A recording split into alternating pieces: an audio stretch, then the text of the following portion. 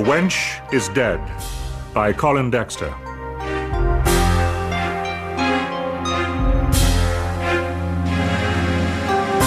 The 1989 winner of the Crime Writers Association Gold Dagger Award for Crime Novel of the Year. Dramatized for radio by Guy Meredith, with John Shrapnel as Inspector Morse and Robert Glenister as Sergeant Lewis.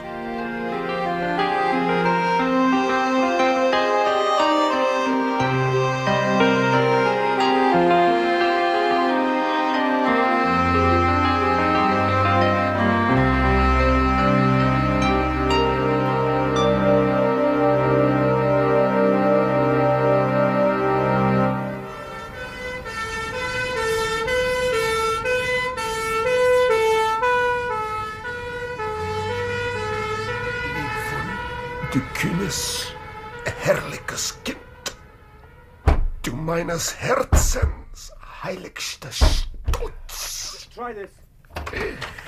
Liebwohl. Sir? Sir? Liebwohl. Sir, can you hear me? Oh. What day is it, Lewis? Oh, God. Look, get him on a stretcher and down the Radcliffe. Quick. No, wait. Come on, lads, quickly. Wait a minute. Wait. Come on. Oh, all right, sir. All right.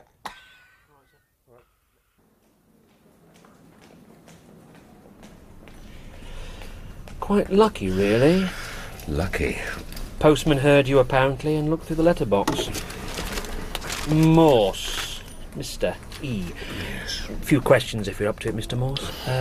Kidney bowl there in case you... Look, what's happened to me? Well, you wouldn't have to be Sherlock Holmes to diagnose some fairly radical tummy trouble.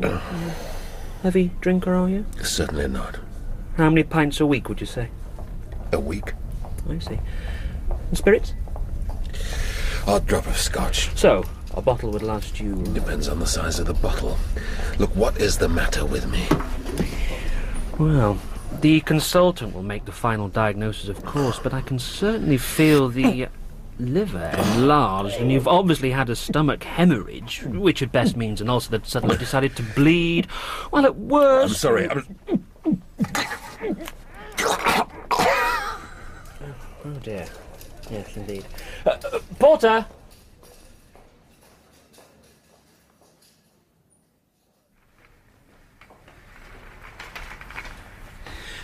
Keep an eye on him.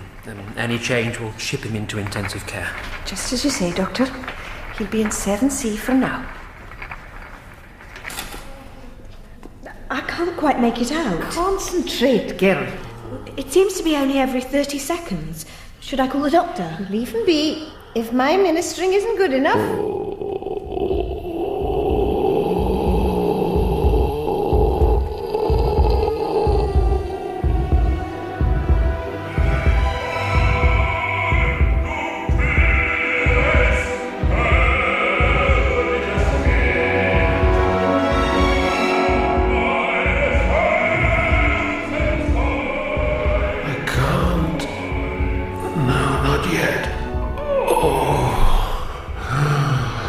Ministering angel. Oh, nurse. Sister.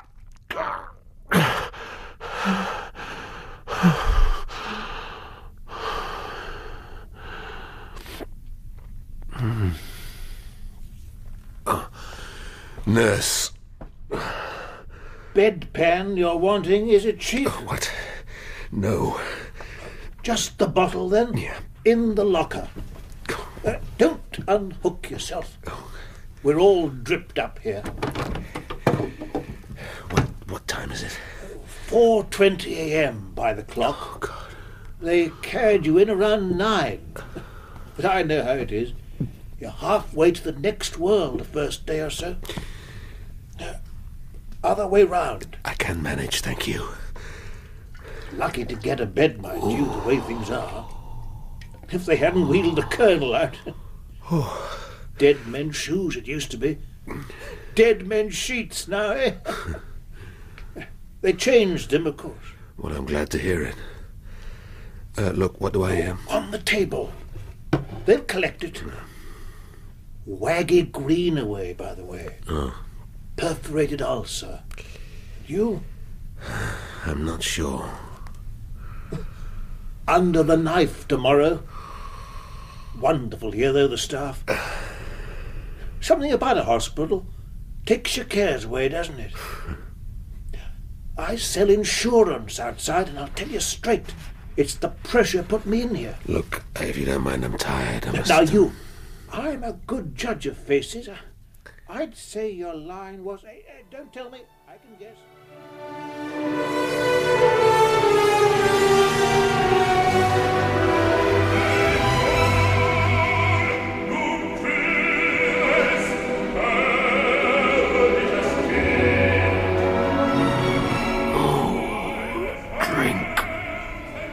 Drink. Spell hemorrhage. Sir Jomford Chambers. Chamber pots. Ministering angel. Here's a clue there. Inspector Morse, after a lengthy career marked by ingenuity of... clue. Not overdue. Think of the clue. 5, 2, 5. Solve that, Morse. One of the few members of the constabulary to be a quarter-finalist in the Times crossword. No. Solve it. Respected rather than well-liked by his colleagues at the Oxford. No glad fate he contrived. Yes, that's more like it. Was unmarried and leaves no surviving relatives. 5, 2, 5. Angel of death. What? No, it's not fair. I've solved it. I can't. I won't go.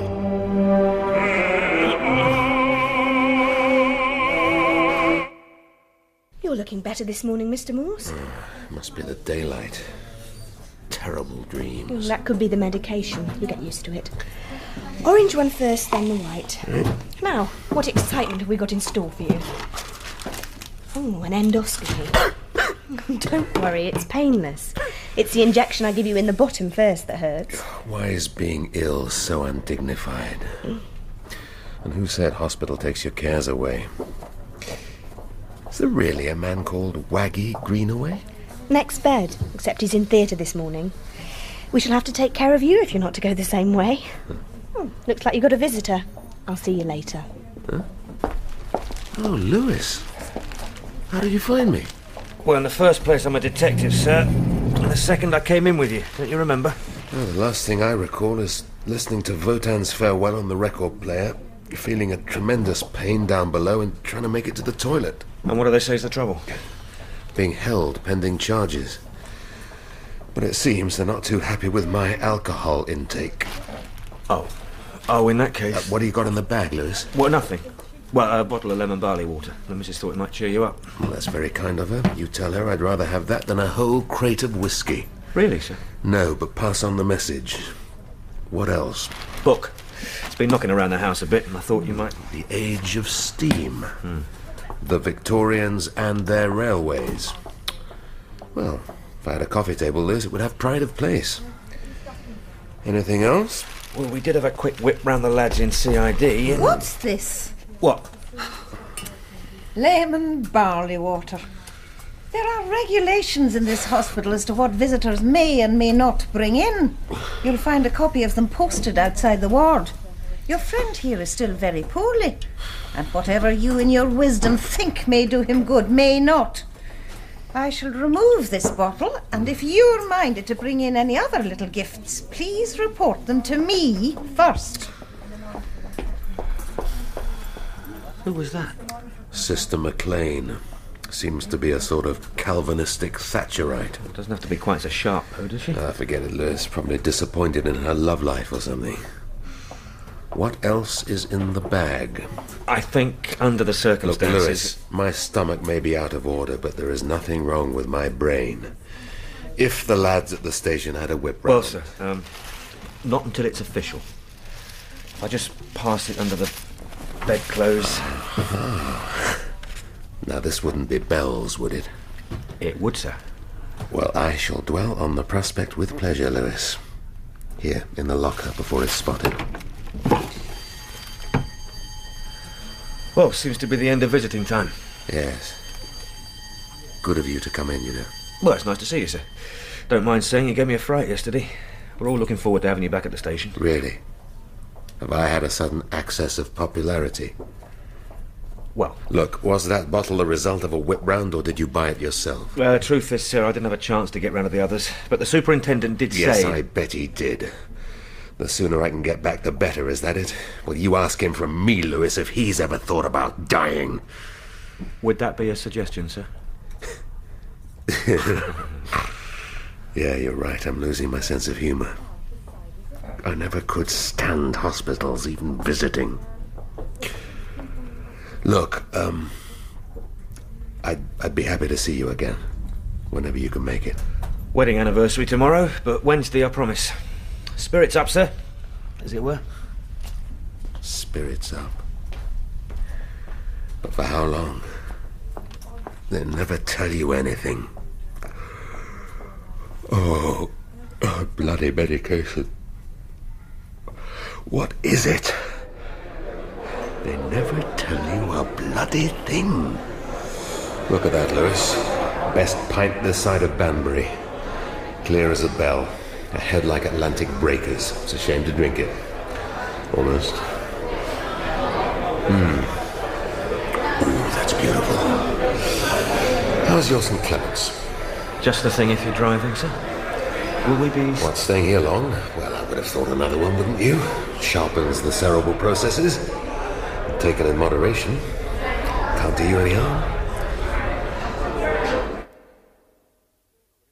So, if we consider the external appearance of the patient, we can make certain observations. Middle-aged? Yes. Could happily lose a couple of stone, without doubt. Right, let's get on to the results of the endoscopy.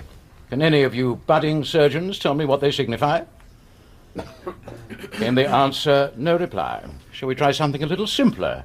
Does anybody know what an endoscopy is? It's from the Greek. Endon within, scopain to examine. Very good, Mr. Morse. Thank you. I didn't realize we had a scholar amongst us. Well, from the way you were talking, I don't think you realized you had a person amongst you. All right, class dismissed. I'm sure you have other duties to attend to. I shall have a word with Mr. Morse ad hominem. Mind if I sit down, Mr. Morse? Go ahead. Still painful, is it? The old gut? Look, if you're here to bully me... That's exactly what I'm here to do, Mr. Morse. You have a perforated ulcer. I could operate on it, but I'm not sure I should waste precious NHS funds. What do you say to that? I don't think NHS funds should be limited. Good answer. And as it happens, I also believe your ulcer can be tamed by less extreme methods. For instance, a more cautious and restrictive diet over the months and years ahead. You are, whatever evasive answers you care to make, a heavy drinker. Is that the result of the endoscopy? No, it is a result of years of experience observing this country's professional classes. Well, I'm not sure I'd include myself. And of course, this is only the beginning. Should you care to continue, I've no doubt diabetes waits around the corner. Then after diabetes, of course, we have our old friend cirrhosis of the liver. Look, I don't mind being given the facts, but I do object to the high and mighty tone. Don't let it run away with you, Mr. Morse. We are all more or less partial, but keep it under control. I thought I was. Did you? Then why do you have a bottle of scotch in your locker? A bottle? How did you know? A scrap of blue tissue paper on the floor. Oh. Elementary. By the way, word of warning. If you really can't hang on until you leave here, at least wait till Sister McLean's off duty. Why would she skin me alive? Possibly, but it's not you I'm thinking of. It's the danger to the bottle. I'm sorry?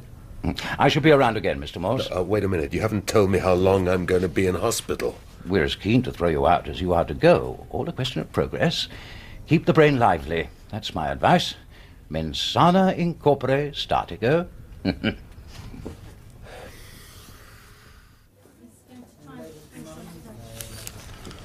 Now, just one more to go. 6 letters. Bradman's famous duck. Donald. That's very nice. That's it till tomorrow. Now, what is this soup? Oxtail. Eh? Oxtail soup. God. Delicious, isn't it? Never used to like it, but when you've been on the old nil by mouth... I'm sorry, yes, I should have asked you. How are you feeling? Oh, never better. Nothing like a brush with a scalpel to sharpen your appetite for life. They say I'll be able to catch up with the EastEnders next week. All worth it then, really, wasn't it? Have a little gloat on the nurses in the meantime. That Fiona's a cracker, isn't she? Is that her name? Yeah, she seems a nice girl. Still, I'm a happily married man. Nothing like the consolations of a family, eh? Daughter's coming in this evening.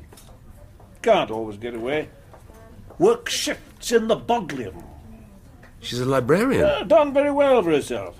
Not the books are exactly my thing, but the statistics she could give you on that place make your mind boggle. Well, I'll remember that when it next needs boggling. Now, if you'll excuse me, I think the Archers The are just Colonel about to... now. He was a bookman as well. Not just reading either. Writing. As a hobby, you know.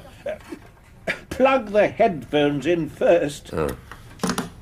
Gave me a copy of one before it popped off. Can't say I've managed more than the first page or so, but... It's all bloody pop music. Channel 6 you want. Look, I wouldn't care to have a glance at it, would you? Colonel's book. Feel I owe it to the old boy's memory. Someone ought to read it. Not very long, and if you're the literary type... What? Yes, thanks. I'll flick through it later. If it's any better than the Age of Steam.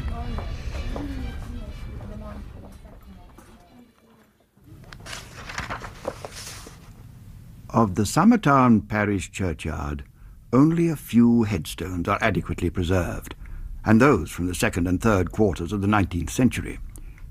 But it is one such which provides the starting point for this short dissertation, which I trust will be of interest to other local historians.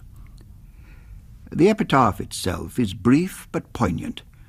It reads, "To the memory of Joanna Franks, wife of Charles Franks, who, having been primitively and cruelly assaulted, was found most tragically drowned in the Oxford Canal on June the 22nd, 1859, aged 38 years. Behind these words there lies a tale of a helpless young woman who found herself at the mercy of coarse and most brutally uninhibited boatmen during an horrendous journey, whose details provide the subject for the following narrative." Well, all being well, I'll catch up with EastEnders next week. So long as you're not sizing up life assurance prospects in the TV lounge. This is one place I wouldn't try and start working. Anyway, listen, before you go, there was someone I want you to meet. Mr. Morse. Mr. Morse? Mm-hmm. My daughter, Christine. Hello? Remember I said top dog at the Bodleian? Oh, Dad. Senior librarian, lower reading room. Really? Well, when I was there, the librarians were... Oh, you were at the university, Mr. Morse? Yes, and the librarians were certainly... Older, I bet. Told her she'd done well for herself. Come along, please. I must be going. Nice to have met you, Mr. Morse. And you, Miss Greenaway.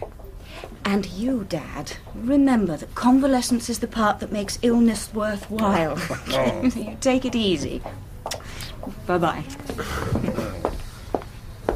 Lovely girl, isn't she? Sure.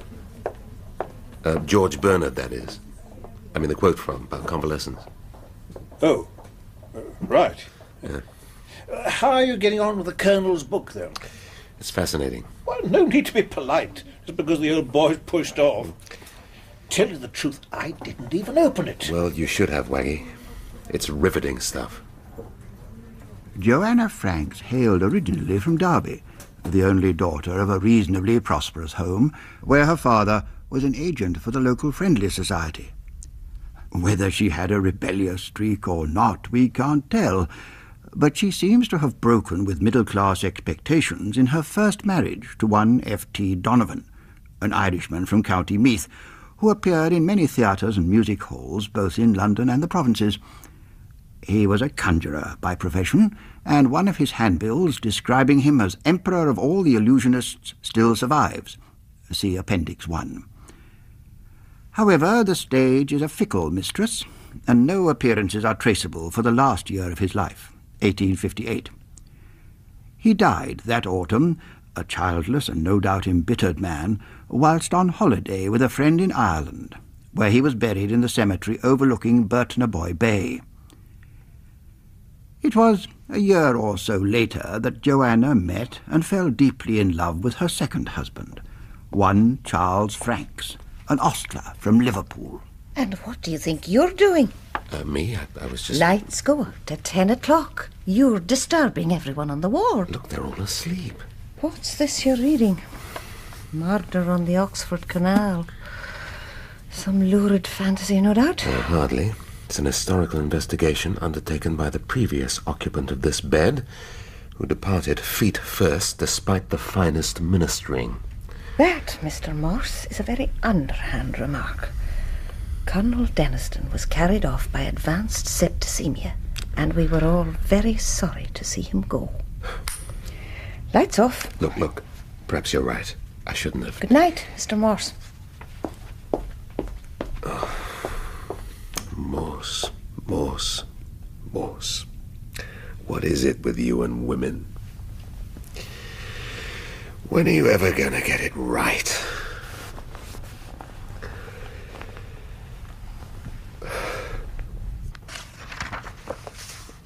Like her first, Joanna's second marriage appears to have been a happy one, in spite of the fact that times were still hard and money still scarce. She found employment as a dressmaker and designer's model in Liverpool, but Franks himself was less successful, and finally decided to try his luck in London. He was almost immediately engaged as an ostler at the George and Dragon Inn on the Edgware Road, and in May of 1859 he sent his wife a guinea and begged her to join him. Morning, Jack. It was on Saturday, June the 11th, that the petite and attractive figure of Joanna Franks bought her ticket for the narrowboat Barbara Bray, the sole fare-paying passenger, en route for the capital. Mr. Morse, your morning checkup. Oh, yeah. I'm sorry. I was quite engrossed. Wish I had time to read. You're not working day and night. Sometimes seems like it. And then at home. Don't tell me you've got a family. You're too young for that. Anyway, you're not married. No ring, you mean? Is that what you're trained to spot in the police? Temperature? Well, Appearances can be deceptive, Mr. Morse. I should have thought a detective would know that. Besides which, what you need to concentrate on is getting better. I'm not trying to... Nodded through customs anyway. Customs? That's Sister McLean. One get well card from his secretary, one tube of mint-flavoured toothpaste from the missus, both undeclared. Set your stamp on the ward, have you, sir? Well, I wouldn't say that, but I did have words with Sister last night. Hurts to admit it, but I think I was in the wrong. Good Lord, sir. Hospital life has made its mark on you. Less sarcasm, please, Lewis. I'm an invalid, remember? Is there anything I can bring you from the outside world next time I come? Well, there is, as a matter of fact, Lewis. A map of the British Isles. A map of the British Isles, sir? Yeah, the outside world in miniature. Oh, and if you've got a spare moment, you might find an address for me. Colonel Denniston, or widow of same. No hurry. Next time you're in, we'll be fine.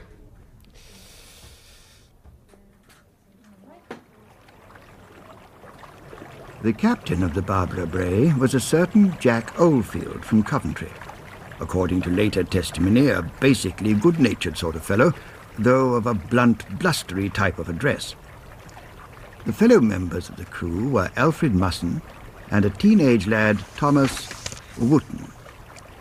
The facts of the journey, which was to prove so tragic for Joanna Franks, can be reconstructed from Canal Company registers and, importantly, from evidence given at the subsequent trial at Oxford Assizes. We may imagine, for instance, the embarkation.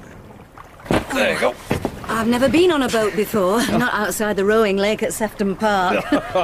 You'll get used to it. Not often we take passengers, neither. These are your quarters. Oh. Cramped, I know, but we're full up with cargo. What you carrying? Spirit. Whiskey. Come along with those travelling boxes, boy. Here you are, miss. Where shall I stow 'em? Oh, wherever they fit, I should think. Here's a penny for you. I'm afraid I can't be more generous. I hope I shall have enough for eating along the way. Water sidings is cheap, normally, if you sup with us. Apart from that, you'll be left alone. So far as possible on a boat this size. Oh, well, I'm prepared to be sociable, if we are to be together for the best part of a week. Ready to cast off, Mr. Oldfield? Go ahead then, Musson, and prod that horse. We'll need to make pace if we're to reach Hawkesbury Junction by Monday night. Yeah.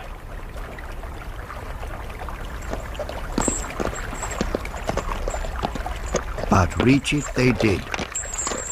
Progress to Hawkesbury, where the Coventry joined with the Oxford Canal, must have been smooth and the atmosphere on board amicable, for it soon became known that Oldfield had sat with Joanna in the cabin while the boat was negotiated through the Northwich and Harecastle tunnels.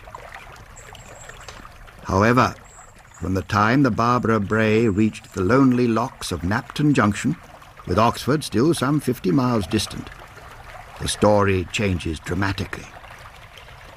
What exactly, we must ask, took place on that last fatal stretch to the triangular basin of Duke's Cut, from which Joanna's body was shortly to be hauled?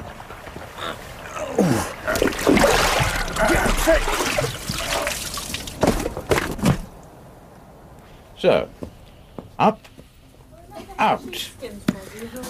Tests. What, already? Already, Mr. Morse. Like Caesar's army on the march, recovery is arriving sooner than anyone expected. Not total recovery, surely. I can still feel... Of course you can still feel, Mr. Morse, symptom of age. Aches and pains bound to multiply. Not unwilling to leave us, are you? No, but I've... Don't you worry, you're still a wheelchair case. Won't be discharged till you're walking wounded. Nurse, unhook the drip, would you? And Porter, first stop radiography. Oh, I'd bring your book with you if I were you, Morse. There'd be plenty of waiting around.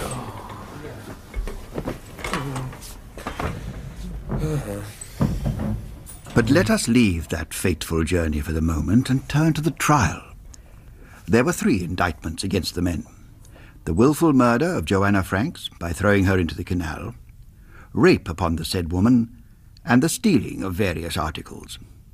Wootton the boy was not named in the final indictment, and Musson and Oldfield pleaded not guilty to the charges, of which that of rape was soon dropped for lack of evidence. Nonetheless, the obvious brutality of Joanna's death attracted a hostile crowd to the courtroom.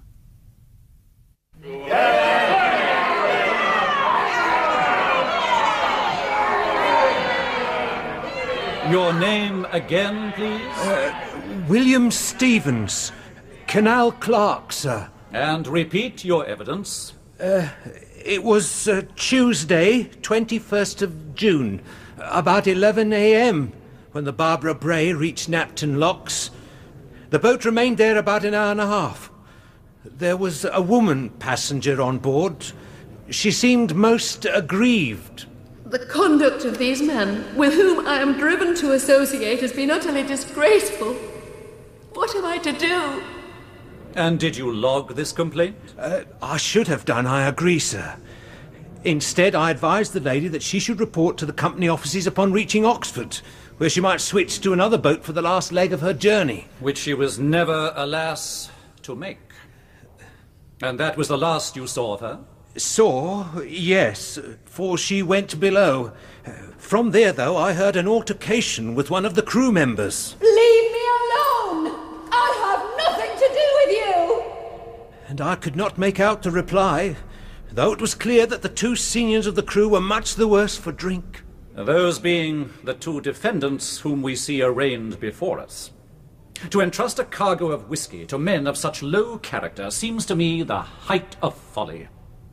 It appears, in fact, that Stephen's advice did not go unheeded. At Banbury, some 12 miles further down the canal, Joanna made a determined effort to seek alternative transport. Matthew Lawrenson, wharfinger at Tooley's Yard. And what time did you see Joanna Franks? At about 6:30 p.m. that same day. She made urgent inquiries to me about the times of immediate coaches to London and from Oxford to Banbury. Oxford to Banbury? But she is in Banbury. Yes, sir. Seems strange, but then her general appearance was somewhat flushed and afeared. It may be that she'd had a drink. I couldn't say for sure. And Musson and Oldfield? Oh, they were well away, the pair of them. They hadn't stopped the boat. Miss Franks had simply jumped off, the way ladies sometimes do for matters of toilet. She could easily catch it up again. And in fact she did? Yes, sir. Weren't no immediate coaches to London this side of Oxford. So what could she do but carry on? As indeed the unfortunate girl did. The next witness was the landlord of the Crown and Castle, some miles below Banbury, where the Barbara Bray arrived at about 10 o'clock that night. She hurried in and confessed she was so frightened of the lecherous drunkards on board that she was determined to walk the towpath and take her chances with footpad and cutpurses. And what was your reply? I offered her a glass of stout for her composure, but she declined it. Then in came Oldfield and Musson, drunk as lords.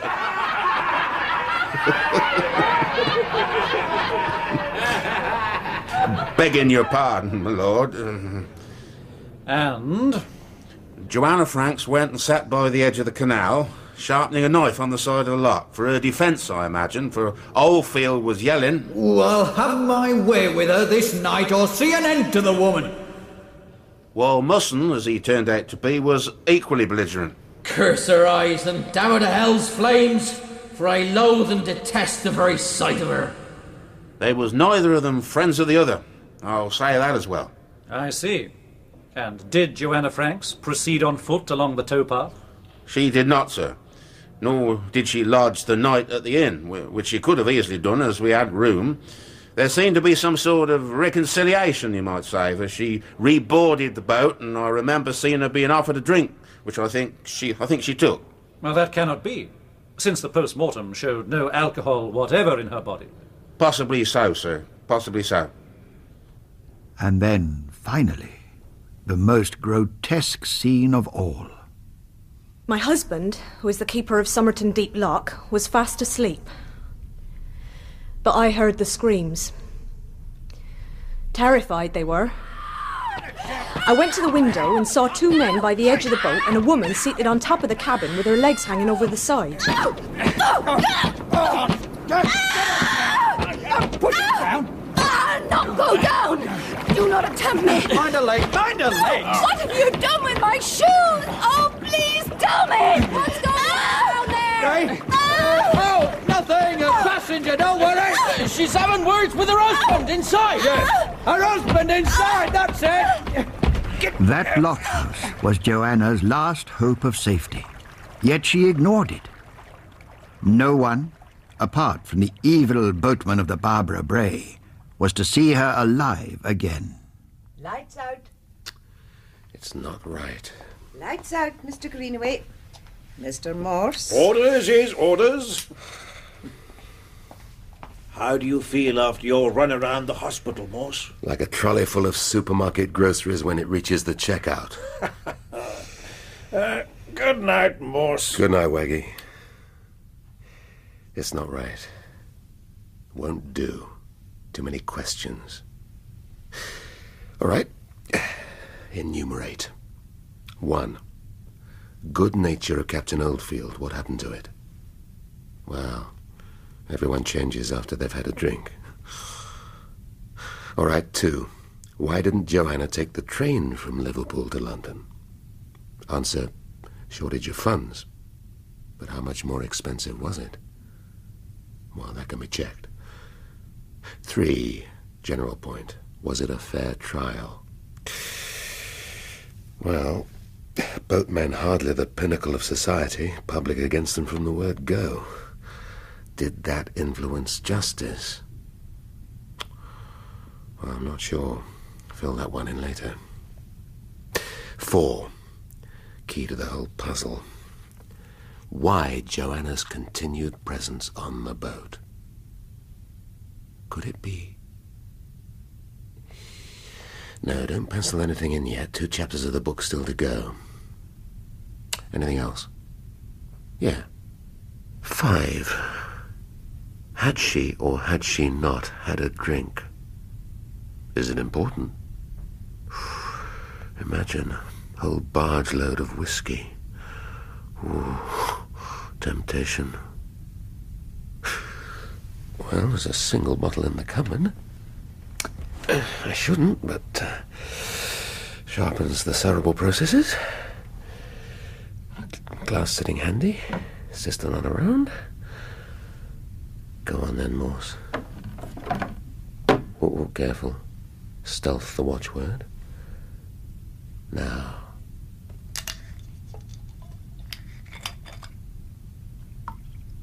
Oh, liquid gold. It's a shame to drink it. Almost.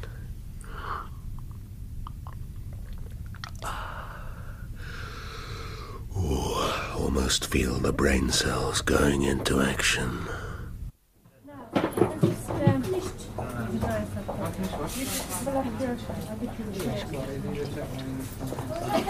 Marvellous, Lewis. Sir? You'll miss it. Marvellous. Almost prescient. I see, sir. I'd never actually thought of her in that way. Yeah, the age of steam.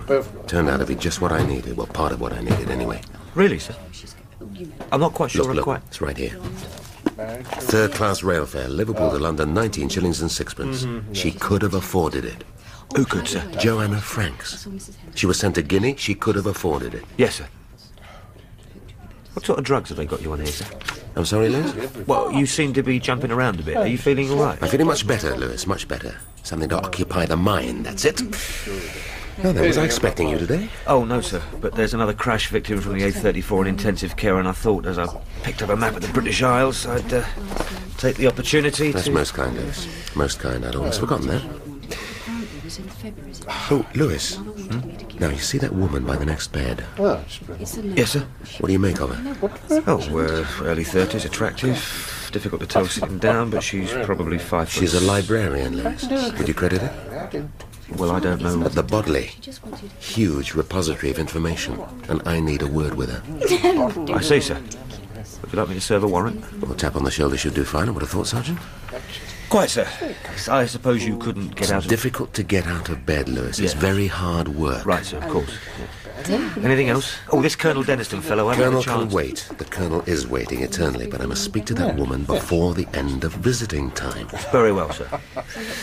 Then if you'll excuse me... That's what I'm trying to do, Lewis. Go on. Now, the map of the British Isles. What's that for? Oh, yes, of course. Ireland. Now, let's see.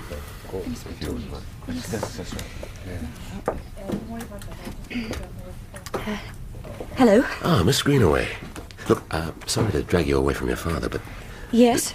I was wondering, it's a bit of a cheat not knowing you, but given that you work in the Bodleian, I was... You'd like me to look something up for you? How'd you guess? It's what all the men ask me. Oh, well, 'tis actually very impertinent, I know, but probably very busy, but... I am, but I'm busy being a librarian, which includes helping people find information. Now, what is it you want?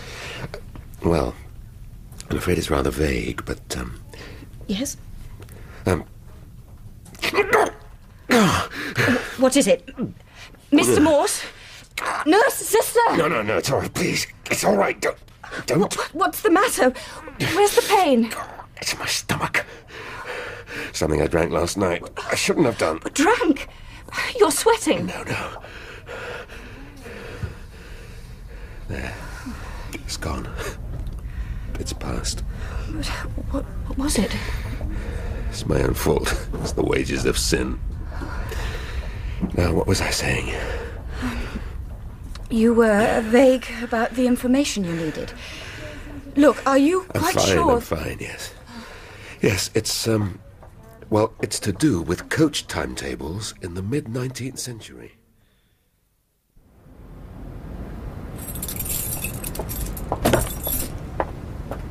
Hello? Excuse me? Oh, hi. Hi. Do you need a lift anywhere? Thanks, but I've got my car over here. Right. Look, I'm sorry for dragging you away from your father. It's just that the inspector can be a bit, well, what's the word? Imperious? Yeah, probably. Even when he's off duty. And you don't get much more off duty than this, do you?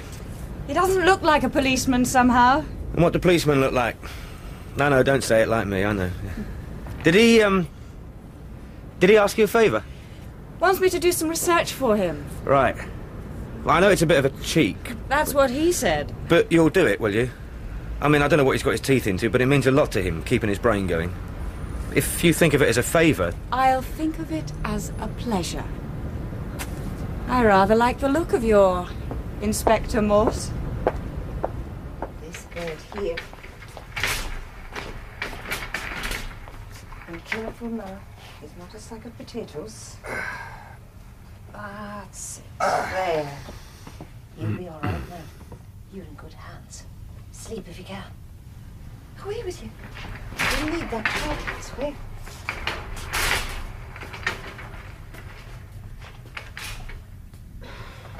Who is he? Mr. Morse. Are you still awake? Well, I don't normally sleep that much. Well, you should do. Rest and recuperation are what you need. What medication are you on? White, orange, and difficult to swallow. Look, the other night I was a bit hasty. I think this dosage could be altered. I'll have a word. What I mean is, you are obviously very dedicated. 30 years in the profession. Difficult to think of anything else. And the deaths? Do you ever get used to them? Do you? I only ever see corpses, and that as little as I can help it. Though my involvement with death is mainly cerebral. Puzzling about it. If it's your own you're worrying about... Oh, no, I've got over there.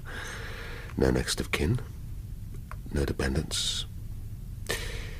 No, just at the moment, it's someone who died a century and a half ago that I've got on the brain. You, Mr. Morse, need some sleep. Yes, you're probably right, sister. But it's as you say. 30 years in the profession. Sometimes it's difficult to think of anything else. Take the boat hook. Here, this way. Right, I got her. Got her. I'll get... Oh, my God. What? The face. Right? Look at the face. Joanna's body was found by 2 local fishermen, floating alongside the bank, head north, east, south.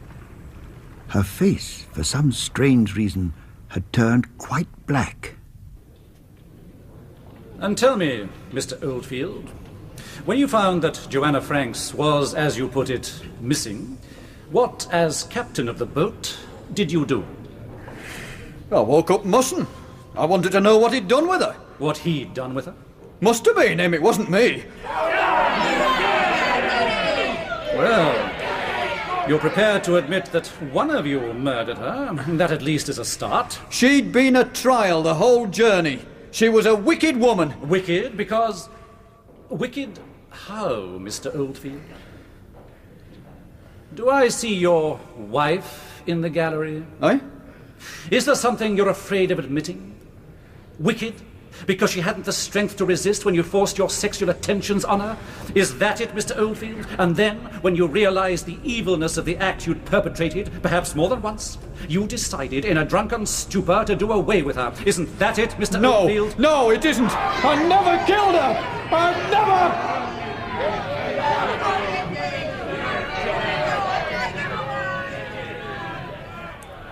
And then what happened, Musson, according to your version? Well, when the boy said she'd been gone for a couple of hours, we went looking for her. Along the bank. Along the bank? In the dark, that would be. It can be a dangerous place. We were agitated. You were agitated, and it can be a dangerous place. Never were truer words spoken.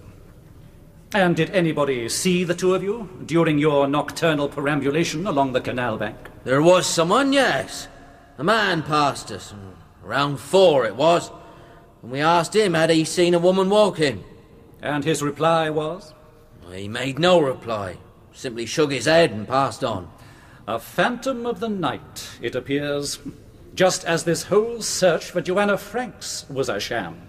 A sham, Musson, because you had already killed her. No! Either you alone, as Mr. Oldfield maintains, or the two of you together. You had killed her either by blows or by holding her head under the water as she writhed in agony, and then dumped her body without a hint of remorse in the canal. No!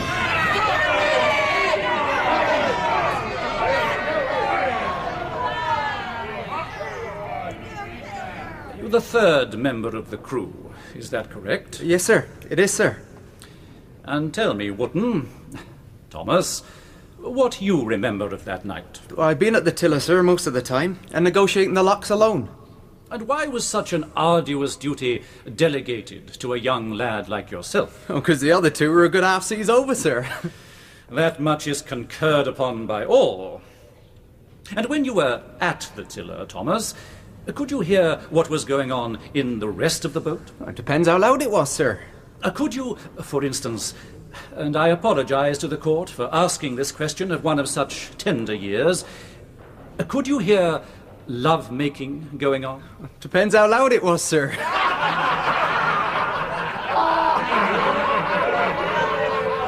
Let me be more direct. Did you hear sexual activity that very night? I did, sir. Shortly after we'd left Summit in Deep Lock. I see. And was the aggressor in that activity Oldfield, or was it Musson? Well, that I couldn't say, sir. Very well. And after this unspecific activity, what happened? Well, Miss Franks came on deck, sir, and said she would walk the towpath where all the way to Oxford. Did she? And she never afterwards returned to the boat? Not that I saw, sir, no. Though it would be possible to slip aboard again in the dark. Possible to slip aboard, or possible to slip off.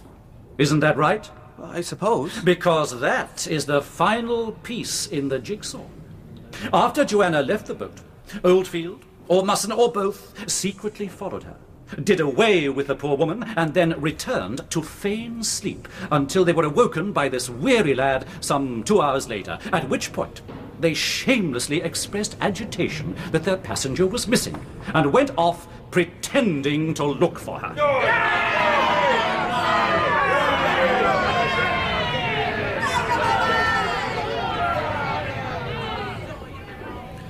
Mr. Samuels, you conducted the post-mortem on Joanna Franks.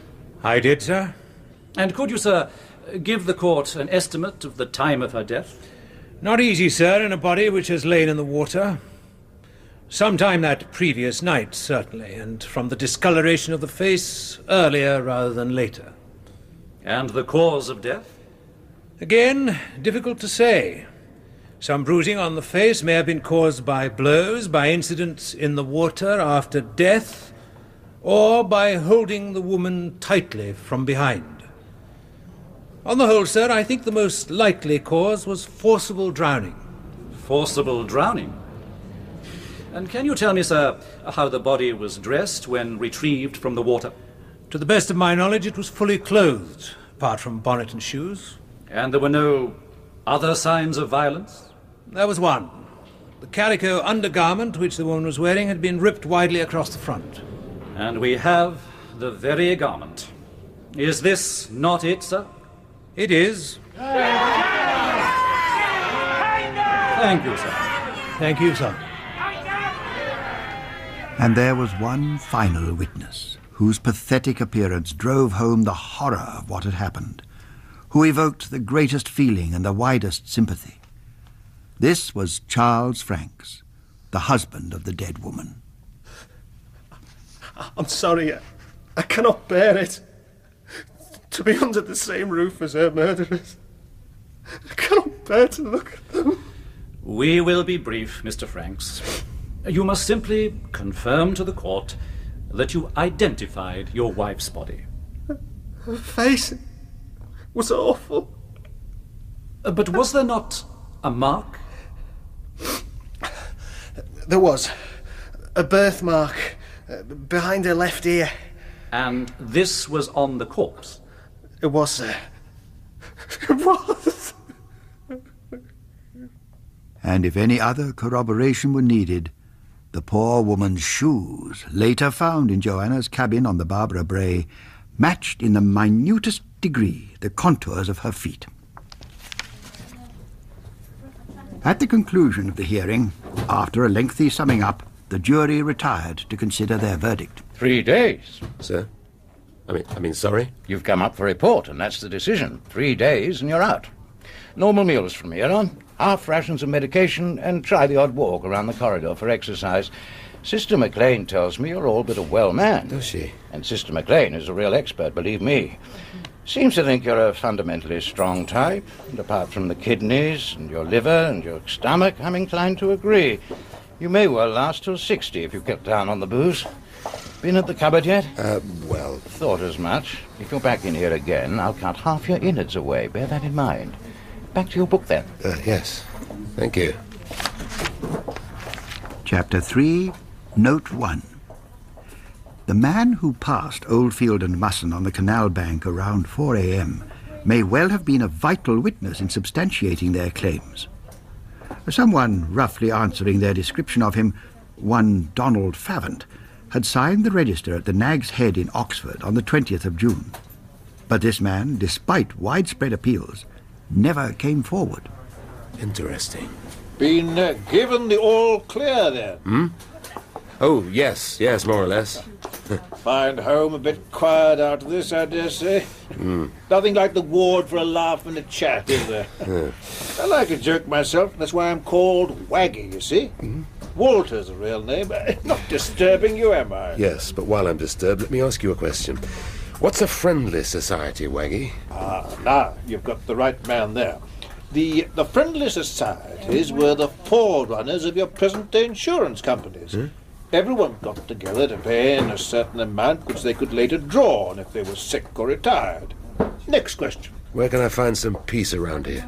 Oh, well, you could try the library. That's always empty. Hospital has a library? Floor below, far end of the corridor.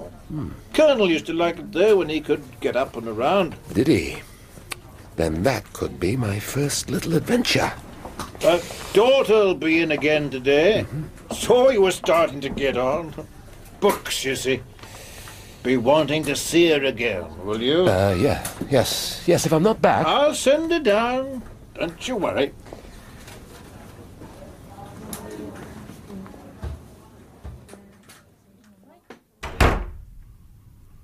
Silence. Long time since I've heard that.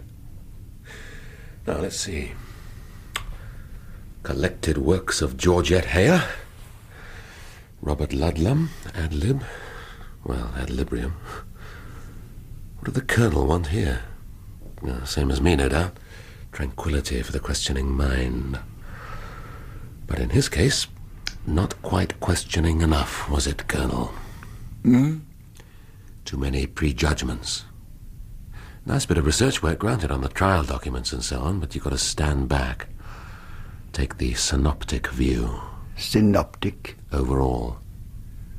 Was there a miscarriage of justice? That's the question. Presumption of innocence seems to have given way to assumption of guilt. Crowds baying for blood. What's a couple more bargees or less in this world? You haven't finished the book yet. I know, and I'm going to. But there are too many explanations lacking. Such as? Well, the sex for a start. Was it a question of rape or wasn't it? Love-making is hardly the way you refer to a sexual assault.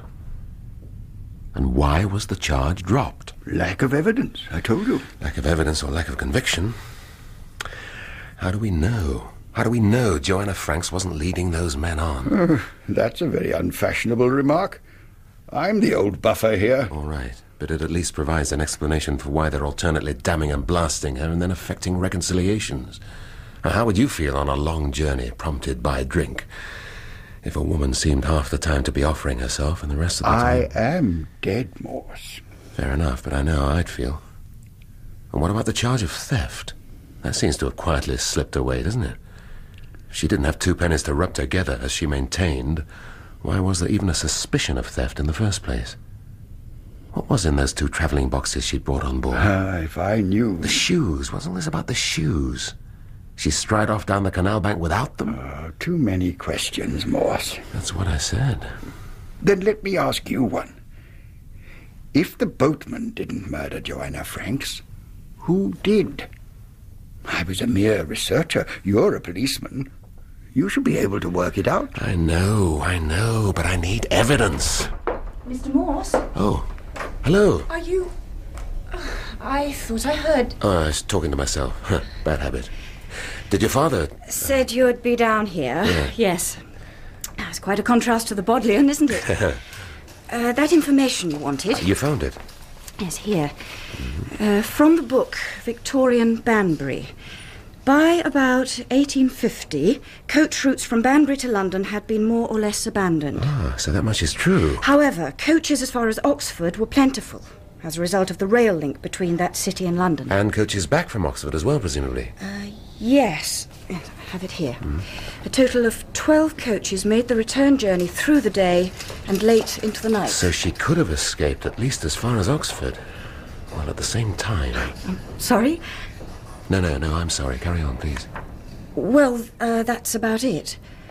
From Oxford, you had the choice of the train, or for the poorer classes, another coach, which for 5 shillings deposited you in the Edgware Road. Edgware Road? Somewhere near Marble Arch, I imagine. Is that... That is marvellous. That really is. You've been very kind. Look, I suppose I should explain. Why you need the information? No one in a library ever does. And I'm happy to have been of help.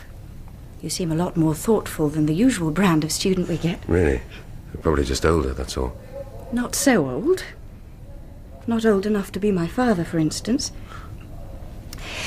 Talking of whom, I'd probably better get back upstairs. You have a visitor waiting as well. Your sergeant. Oh, dear. I owe him an apology. Here. You take my arm. If you need anything else, any other information, I'll always be glad to help.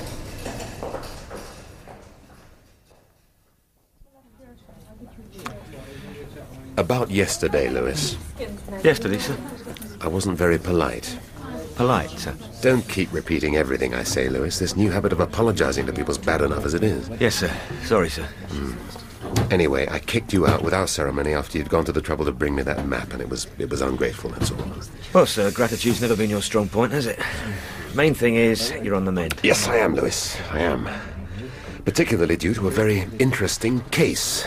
A case, sir? You're doing it again, Lewis. Yes, Victorian murder. Possibly unsolved. That is, the accused were brought to justice, but were they the real culprits? Well, it's a bit late for a last-minute pardon, isn't it, sir? That's not the point, Lewis. Every case has a solution, whether it's unearthed or not. If it's discovered a century and a half later, well, better than not at all. And can it be discovered? With your help, Lewis. Yours and... I'll pick Mother up about 6 and drop her. The lady by the next bed? Exactly. Yes. Look, what I want you to do, and what I'd like you to do, I mean... If you've got a few spare moments. Well, we're never very busy down at the station, as you know, sir. The sarcasm is getting the better of you, Lewis.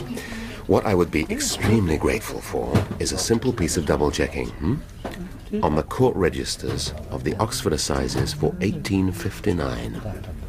I'll give you a quick outline of the case.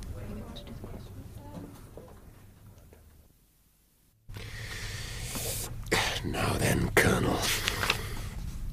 Part 4. A pronounced sentence. Interesting. Oh, yeah. Yes. It's the Colonel's book, previous occupant of this bed. Oh, yes. Lovely old man. Yeah, was he?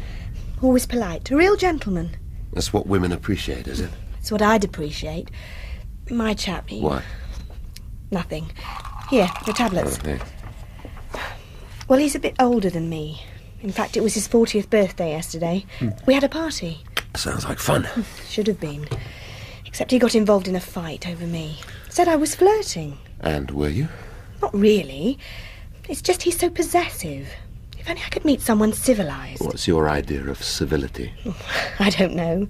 A candlelit meal, intelligent conversation. Oh, well, I'll bear that in mind. I didn't mean Little that. Greek restaurant I know in North Oxford. Of course, if I had to exchange blows with your fellow first, I'd probably come off the loser. Well, I could look after you, couldn't I? You've got half an hour till lights out. I'd better leave you with your book. Oh, yeah. Thanks. Well, things are looking up. A pronounced sentence. Oh, yes. Yes. After an absence of 3/4 of an hour, the jury returned to the court, which waited with breathless anxiety for their verdict. And how do you find the accused? We are unanimous in finding both Mr. Oldfield and Musson guilty, my lord.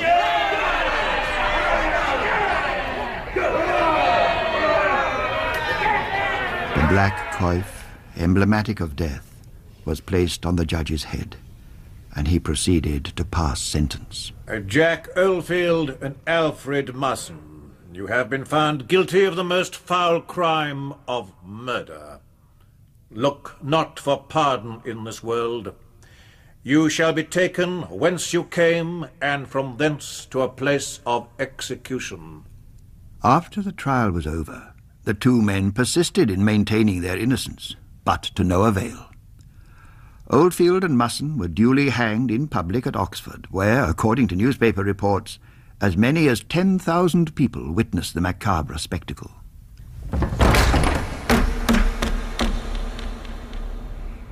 It was later disclosed, though it had not been observable at the time, that Oldfield's last action in life was to hand the chaplain a postcard to be delivered to his wife, in which to the very end he proclaimed his ignorance of the crime for which he had now paid the ultimate penalty.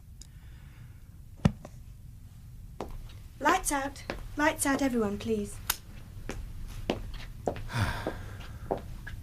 Note of compassion at the end there, Colonel.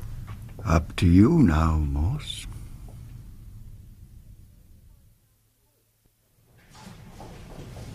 Have you tried County Hall? That was my first stop. Oh, in that case, your best bet would be the city archivists. But they sent me here. Did they? Well, they should have known that the Central Library has never held court documents. And if the court itself can't help you... Not until Monday, by which time I shall be back on duty again. Oh, in that case... Hello, Sergeant. We can't go on meeting like this. Miss Greenaway. You seem to be having problems. Well, I'm probably not used to researching, that's all. It's not much easier when you are, believe me. Patience is the clue. What's your task for the Chief this time? Copies of the Oxford Journal for 1859. I think he imagined we'd have them to hand in the Bodleian. That's him. Always assuming that everyone else has an easy time of it. Do you like him, though, don't you? The Chief? He's the best in the business. Is he? That I've worked for, anyway. Not everyone gets on with him, you know, but... Why? Well, he's a bit of a loner. Most of his pleasures are solitary. Detective work, drinking, books, listening to music. Which is why this stay in hospital hit him hard, I think. At least to start with. You must get to an age when you wonder whether you've lived your life the right way. You could say that about most ages, though, couldn't you? Will you be going in tonight to the hospital? I suppose so. If I find anything useful. Which seems very doubtful at the moment. Thanks for your help. Oh, yeah. Actually, there is a final thought. You could try St Aldate's police station. They housed quite a lot of records and things during the war. Although they can't be all that helpful to the public, of course. Seems like you're in luck after all, Sergeant.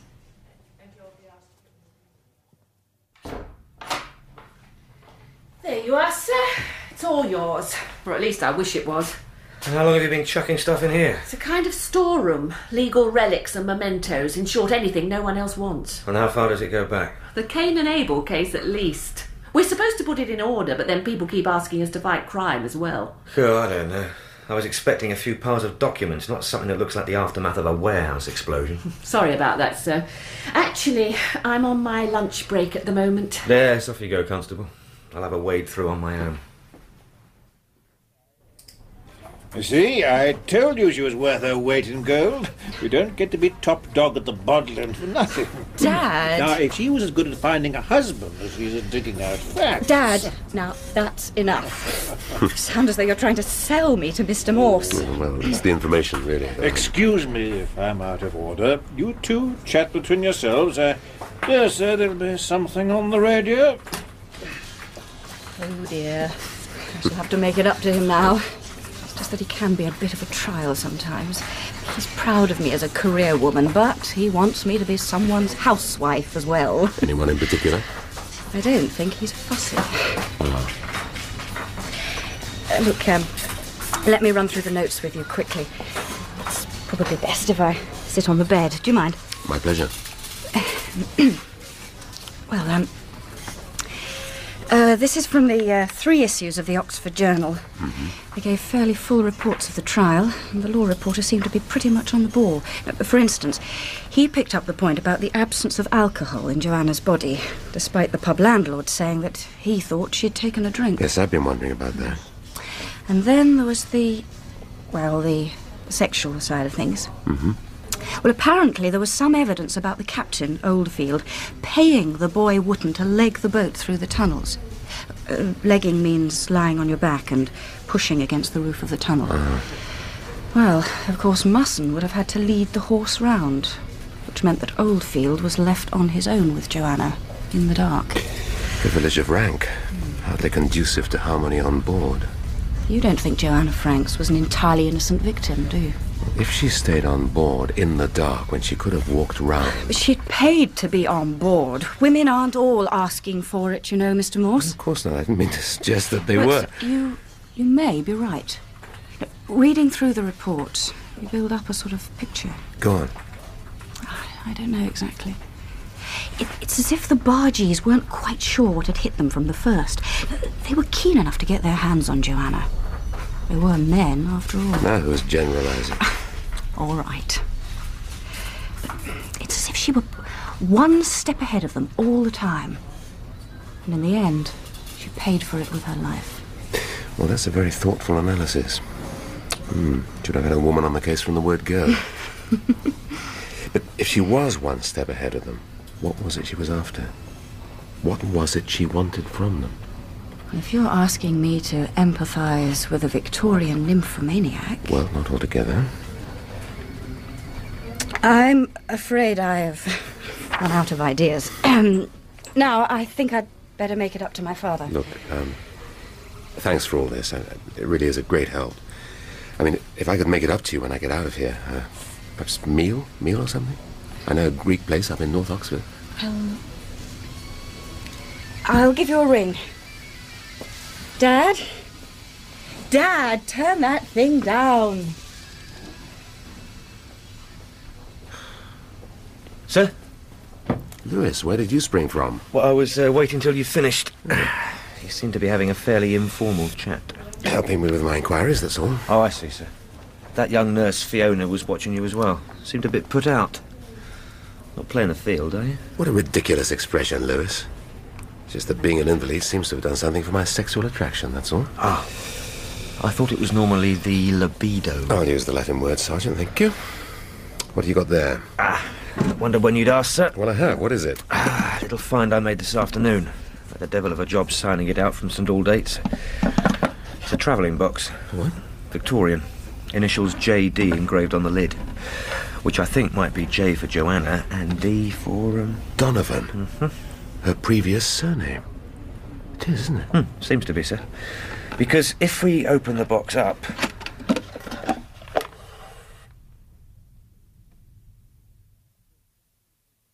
A woman. What I need is a woman. Not any woman, either. In the absence of which, I wonder... Just a measure gone. Well, one more wouldn't hurt, would it? Not this time. Nearly there.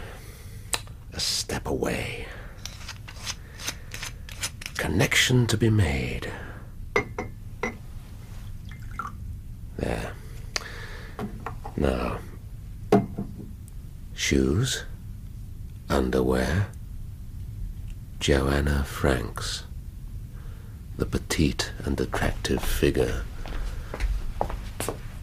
Mr. Morse, what exactly are you doing? I was just... Is that an alcoholic drink you're holding? What, this? You will bring about your own ruin. Bells, if I'm not mistaken. No? Yes. It's quite impressive. I prefer a single malt myself, but still... I mean, well, do help yourself. While I'm on duty, Mr. Morse. No, of course. And you, given that you'll be leaving us shortly, may choose your own fate. Here. Oh, thank you. Oh, actually, sister, before you go, you might be able to help me. Help you how? I was wondering, what size shoes do you take?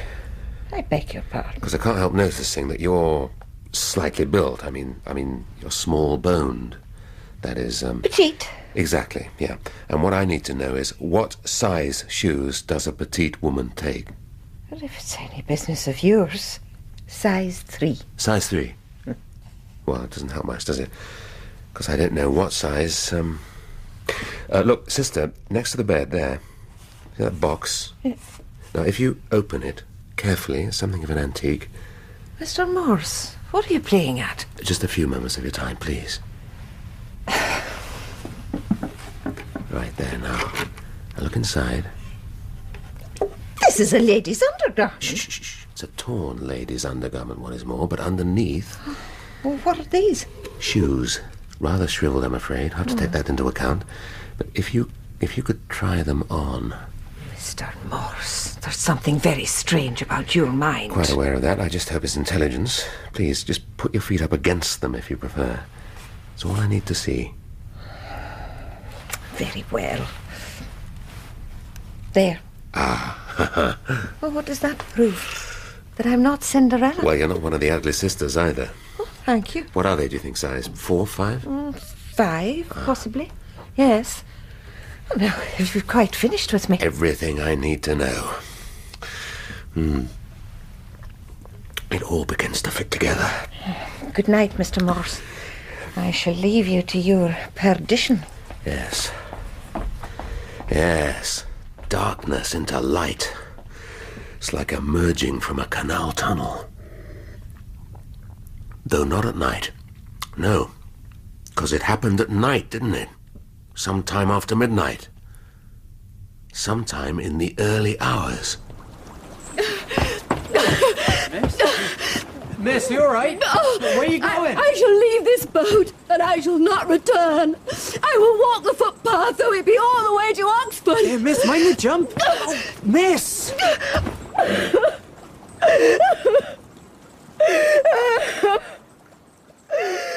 And was he already there? Did she have to wait?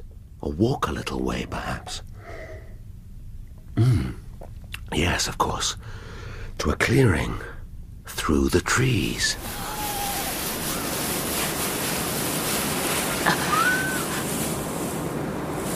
Are you there? Is that you? Frank? Here. Oh, how are you? How have you been? I thought about you. I've been wanting you so No. much.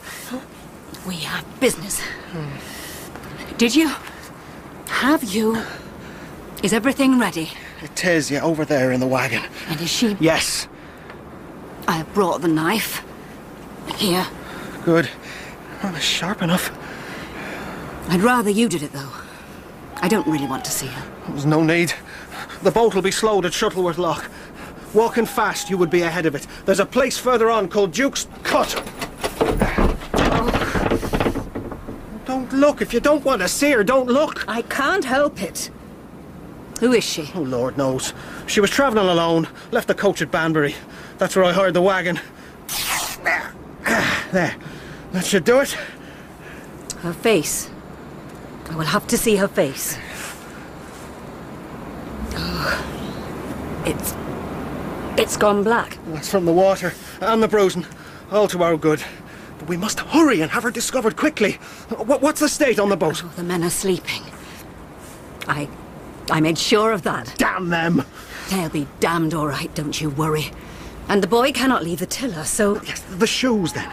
Will we have time to get them on board? We must. The window of my cabin is open, so as the boat slows towards the lock... Yes.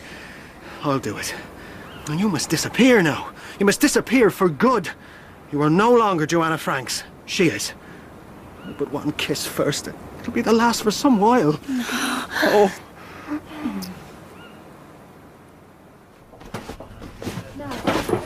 Well, it's goodbye then. Looks like it. Be someone else in the bed tomorrow? Tomorrow? By lunchtime, probably. Which is why I have to get it made. Yes, of course. How are things at home? Oh, his thick lips gone down. I think his pride hurts more than anything. Look, about the Greek meal. I think that was a little fantasy, wasn't it? Well, not entirely. I'm not really the sort of woman you'd want to take to dinner, am I? Well, why not? You're... Whatever I am, I'm not a librarian in the Bodley. I think she'd be much more your type. Goodbye, Mr. Morse. But... Goodbye. Oh, Lewis. Yes, sir? Nothing. Ah. So how does it feel to be out in the great wide world then, sir? Anticlimactic. Oh, I forgot to say goodbye to Waggy Greenaway. Must have been watching EastEnders. Is it on in the morning? Don't think so, sir. Still, there's always his daughter, isn't there? Take the leer out of your voice, Lewis. Home, I take it, sir, is it? Well, I'm not going into the station. I've been signed off for a fortnight. Plenty of time to relax, then. Is it the ring cycle takes that long to listen to? Not quite, but you're learning, Lewis. I've got a little more to do than relax, though, and so have you. That's true, sir. I've got to work. Yes, but there's one more thing you can do for me. Thought there might be somehow, sir. What is it? Quite simple, really.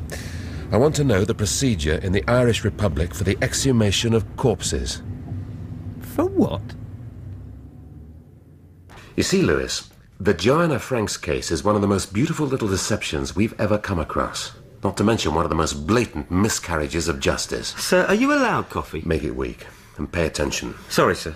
Beautiful deception, miscarriage of justice. The problems inherent in the case, almost all of them, are resolved immediately if we take a small step into imaginative probability. Yes, sir. You've just lost me. Look, a court today would never have found those two men guilty on such slim evidence, agreed? We'd certainly never have got a result on it. Bit on the circumstantial side. A bit. When you analyse the prosecution case, it boils down to one thing. Everything hinges on the identification of the body, doesn't it? And even there, the face is probably barely recognisable. The fact that a pair of shoes fit the corpse. Yeah, but and the birthmark behind the ear, sir. Don't forget that. The husband specifically said... Yeah, all right. We'll come to that in a minute. Question is that if the body wasn't Joanna's, if it was a woman killed at some point earlier... Sir? Killed by forcible drowning, certainly. Probably in a horse trough. Yes, a horse trough. Somewhere near the coach stop in Banbury.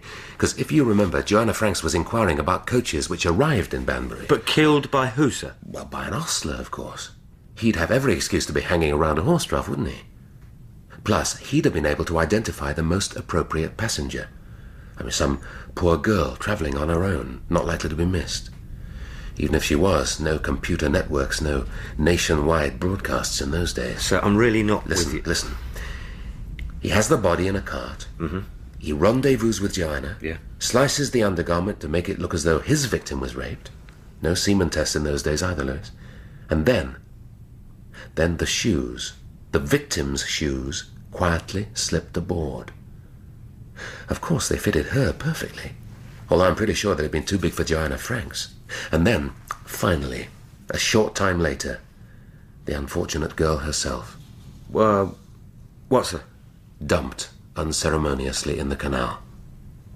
Whoever she was now Joanna Franks.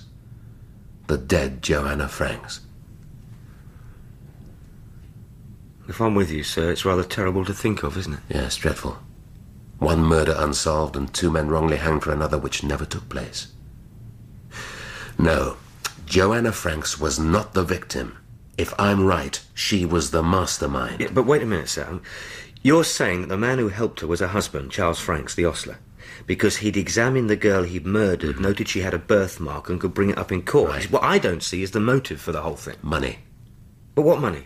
I know that they were poor. Well, perhaps not so poor. But they'd hit on a system. They wanted to try it again. No, her helper wasn't Charles Franks. Or, not exactly, though I've no doubt he adopted the part so well he played it unconsciously. Now, you remember the map you brought me, Lewis? The one I was less than grateful for. Yes, sir. Well, look. I think the final proof lies here. In Burtnaboy Bay. You're not related to Kipling's Mulvaney by any chance, are you, Inspector? No, sir, but it's a good question. I can see you're a man of education. My family are all of the Mulvaneys of Cork, as far back as they go. And father and son in the Garda, though I'm the first to be out of the uniform. Well, it's very good of you to help. Oh, not at all. It's not every day we get to join in an investigation with the British police. And particularly not in this neck of the woods. Well, it is unofficial, I should say. Unofficial? Oh. Well, in that case, we're off duty. Here. Have a drop. Oh, thanks. Very kind of you. Oh, God, it's powerful stuff. Well, keeps the damp out of your bones. So, how long will you be in Ireland now? Oh, a few days. Touring around a little. Touring around with a purpose, I'd say. The cemetery's beyond that hedge. That's one of the finest views on the coast if the residents could only appreciate it. How did you swing it? Digging up a grave? Who's to bother? No one comes out here anymore. After all, we're only taking a peep inside, aren't we? That's the idea. Mind the brambles now.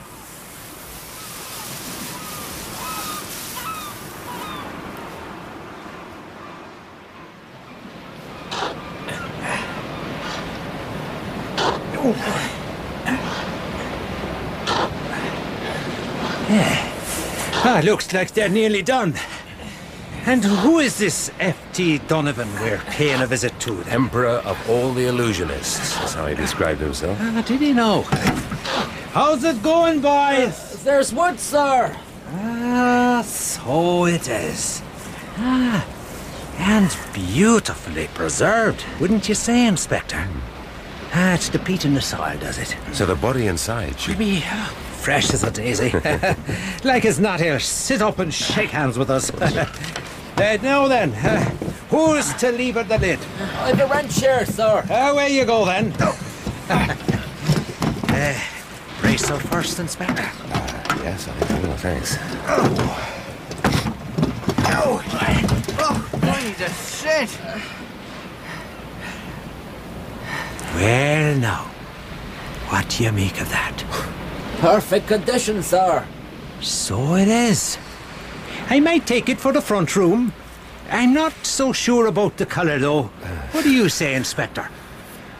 Emperor of all the illusionists. Called and well called. Any man who can change himself into a roll of carpet after death.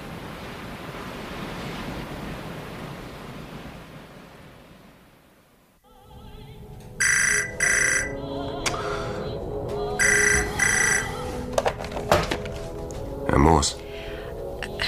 Hello, it's Christine Greenaway. Oh, hello. Just wait a minute, right? I wondered whether you'd ring. Well, there was one more task you gave me. You make me sound like a slave driver. And aren't you? I was happy to do it. The insurance tables. Yes. Did you... Oh, they took some finding, tucked away in the stacks, but here we are. This one's for 1859. The premiums are graduated, of course. By age next birthday. Why, she'd have been 39. Though I suppose they'd have taken out a policy a year or two earlier. Wouldn't have made much difference. Inflation doesn't seem to have been rampant. Let's see. £3, 8 shillings. £3, 8 shillings a year. So if they'd had a policy for 2 years, that would have been a net cost of under £7. The payout on death? 100. Yeah. It's not a bad investment, is it? £100 would go a long way in those days. And if it wasn't the first they'd pocketed. How do you mean? Little discovery I made in Ireland. Look, I could fill you in on the whole thing over dinner. Remember the Greek restaurant I mentioned? Bring my holiday snaps along. Well, actually... Oh, that's fair enough. I'll leave the holiday snaps at home. No, it's not that. It's, The thing is, there's someone here. Ah. A man? Yes. Sorry. I couldn't say anything in hospital. My father's rather old-fashioned about living in sin. I see. How is your father, by the way? Fine. Coming out Thursday. I enjoyed working together. If that's what we did. Yes, I think that's what we did. And I enjoyed your company. I have to go. I'll think about you from time to time. Thanks. I'll do the same. The libido or the attraction? Who knows? Still, I got something out of being in hospital. Thank you, Colonel. Thank you profoundly. £100 clear of tax. If they made the same on Donovan's death, might have lasted them a lifetime. Lewis! Yes, sir. Well, sir, what about welcome home, Inspector? Oh, yes, welcome home, sir. Thank you. But was he there? He was not. But I was right. What, the insurance fiddle? Well, Joanna's father was in the business, wasn't he? She must have seen the possibilities early. And after Donovan's faked death went so smoothly and the company paid out... They decided to try it again. Only this time they insured her. Donovan reincarnated himself as Charles Franks from Liverpool. Are you certain of that, sir? Certain as a roll of carpet in a coffin. No, more than that. Listen, do you remember, on the evidence, there was a man who passed along the canal bank that night, a man whose description matched that of one Donald Favant, who never came forward? Yes, sir. Well, what is Don Favant almost an anagram of? An anagram? F.T. Donovan. Yeah, the man couldn't bear to relinquish his real name entirely, no matter what alias he took up, whether he was Hefty Donovan, like a waggy Greenaway, or Charles Franks, when he turned his real Christian name into a surname. F.T. Donovan Don Favant. Yeah, it doesn't quite use all the letters. Well, the man was committing murder, not setting a crossword clue. But like so many criminals who use a false identity, he needed to hang on to his real self in some respect. So, Donald Favant, or F.T. Donovan, stayed the night in Oxford after the murder, and then... And then metamorphosed back into Charles Franks, the grieving widower for the trial. After which, the insurance paid out on Joanna's death. They met up again and lived happily ever after. In the name of... I wonder. Yeah, it may not have been happily ever after, though, may it? Thieves and murderers do have a habit of falling out, sir. Mr. and Mrs. Todd Van Naff? No, well, perhaps not. It's amazing. And frustrating, given there's nothing we can do about it. Though I am writing to the Colonel's widow, short note of condolence and gratitude. You won't tell her he got it all wrong. What's the point? Anyway, I think somehow he knows that. Somehow he's watching us. And you an atheist, sir. Oh, for goodness sake, if this is convalescence. Shall I get it, sir? Take a message. Yeah, would you, Lewis? Now then, let's see. Hello? Yes? No, I'm afraid he's not. He's back soon. But who's speaking, please? Oh, yes, I think we met. Yes? Yeah. Yes. Yeah. Right. Right, well, I'll pass that on and I'm sure I'll get back to you. Yes, goodbye. And who was that? Well, you'll never guess, sir. No, I won't, Lewis, so tell me. Sister McLean from the hospital. She got your number from the files. Not being recalled for a service, am I? No, not quite, sir. She's off duty. Apparently, she wondered if you fancied a drink. She wondered? Didn't sound so bad out of uniform. Quite feminine, really. Said she wasn't one of the ugly sisters. Is that a private joke? She leave her number, Lewis? Yes, sir. And her address. Are you going to... Am I going to? Do I ever turn down a drink, Lewis? Well, no, sir. But... Just at this moment, there is nothing I fancy more. Well, very little, anyway. Turn the record player up, will you, Lewis? Yes, sir. I'm off to get changed.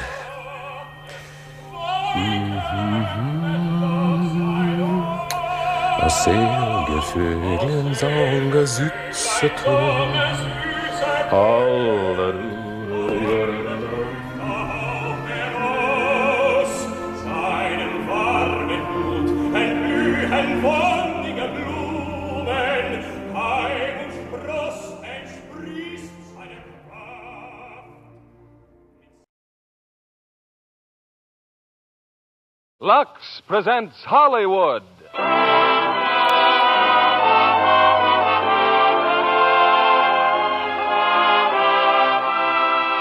Lever Brothers Company, the makers of Lux Toilet Soap, bring you the Lux Radio Theater, starring James Stewart, Donna Reed, and Victor Moore in It's a Wonderful Life. Ladies and gentlemen, your producer, Mr. William Keighley.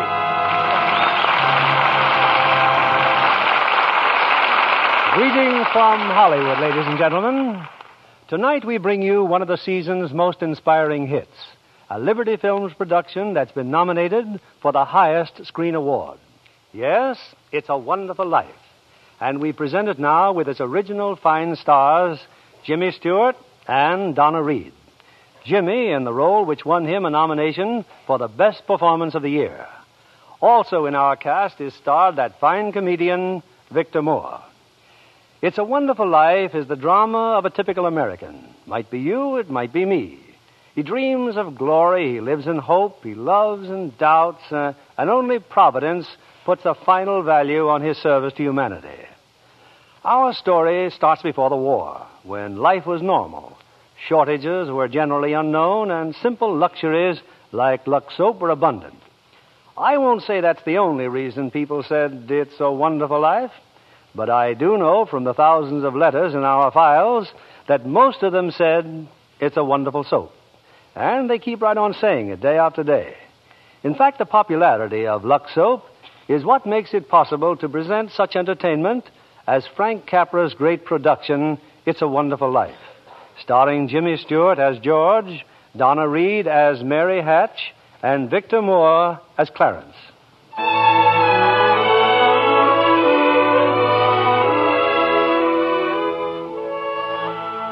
This is the story of George Bailey, citizen of Bedford Falls, New York. George Bailey, who more than anything under the sun wanted to see the world, the wonderful, exciting world that lay somewhere beyond the limits of his hometown. Oddly enough, this story does not begin in Bedford Falls. In fact, it doesn't begin anywhere in the world. It begins in heaven, where the superintendent of angels has just summoned an apprentice angel named Clarence. Oh, I'm really going down to Earth, sir? Oh, how splendid. Yes. There's a very discouraged man down there, Clarence. George Bailey. At exactly 10:45 p.m., Earth time, he'll be thinking seriously of ending his life. Oh, dear, his life. Now, I want you to stop him if you can. Now, sit down. I'll give you Bailey's case history.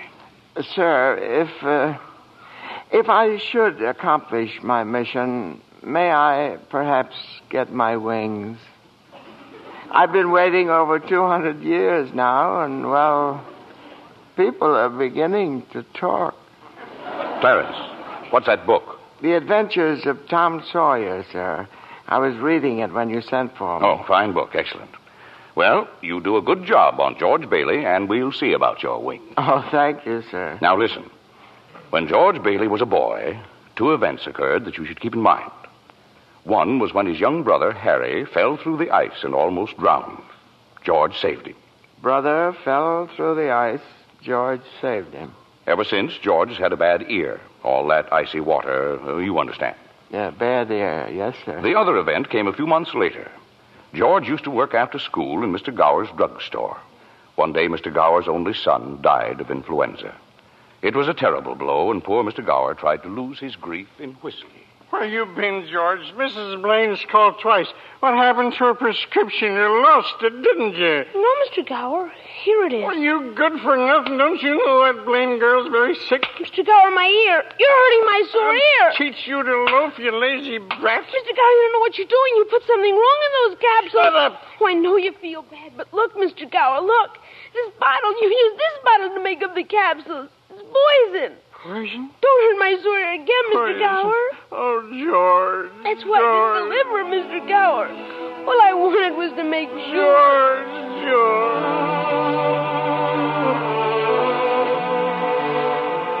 Well, Clarence, that was George Bailey as a boy. When he grew up, he wanted to go to college, but there just wasn't the money. So he worked 4 years in the Building and Loan Association. Building and Loan Association? Oh, I forgot to tell you. George's father was in the building and loan business. He and George's uncle, Billy. High ideals and low bank account. Anyway, George worked for his father and saved enough to see him through the university. That summer, though, he was going to Europe. Got a job on a cattle boat. Do a little traveling before college. Boy, oh boy, it's hard to realize it. My last night in the Bailey boarding house. We're sure going to miss you, George. Oh, I'm going to miss you, too, Pop. Hey, what's the matter? You look tired. Oh, I had another tussle with old Henry Potter today. Oh, I thought when you put him on the board of directors, he'd ease up. Oh, so did I.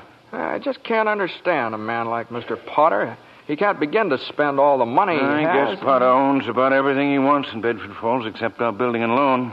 That's why he hates us. Hey, George, can I borrow your tuxedo studs? Yeah, help yourself, Harry. Well, where are they? In your suitcase? I'm not taking a tuxedo on a cattle boat, you know. Say, where'd you get that suitcase anyway? Oh, Mr. Gower, going away present. And one of these days you're going to see that bag all covered with travel labels. Italy, Baghdad, Samarkand. Gonna have a pretty full summer, eh? I'm going to have a pretty full life. Hey, why don't you come to the dance tonight? Why, I'd be bored to death. Well, you couldn't want a better death. Lots of pretty girls.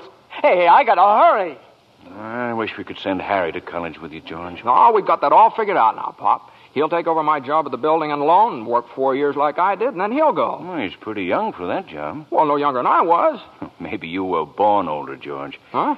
George, when you get out of college, I don't suppose you'd come back to the building and loan. Oh, no, Pop, I just couldn't. I couldn't face being cooped up the rest of my life in a shabby little office. I'm sorry, Pop. Now, I didn't mean that, but it's just this business of nickels and dimes. I'd go crazy. I want to do something big, something important. Well, in a small way, we are doing something important, George.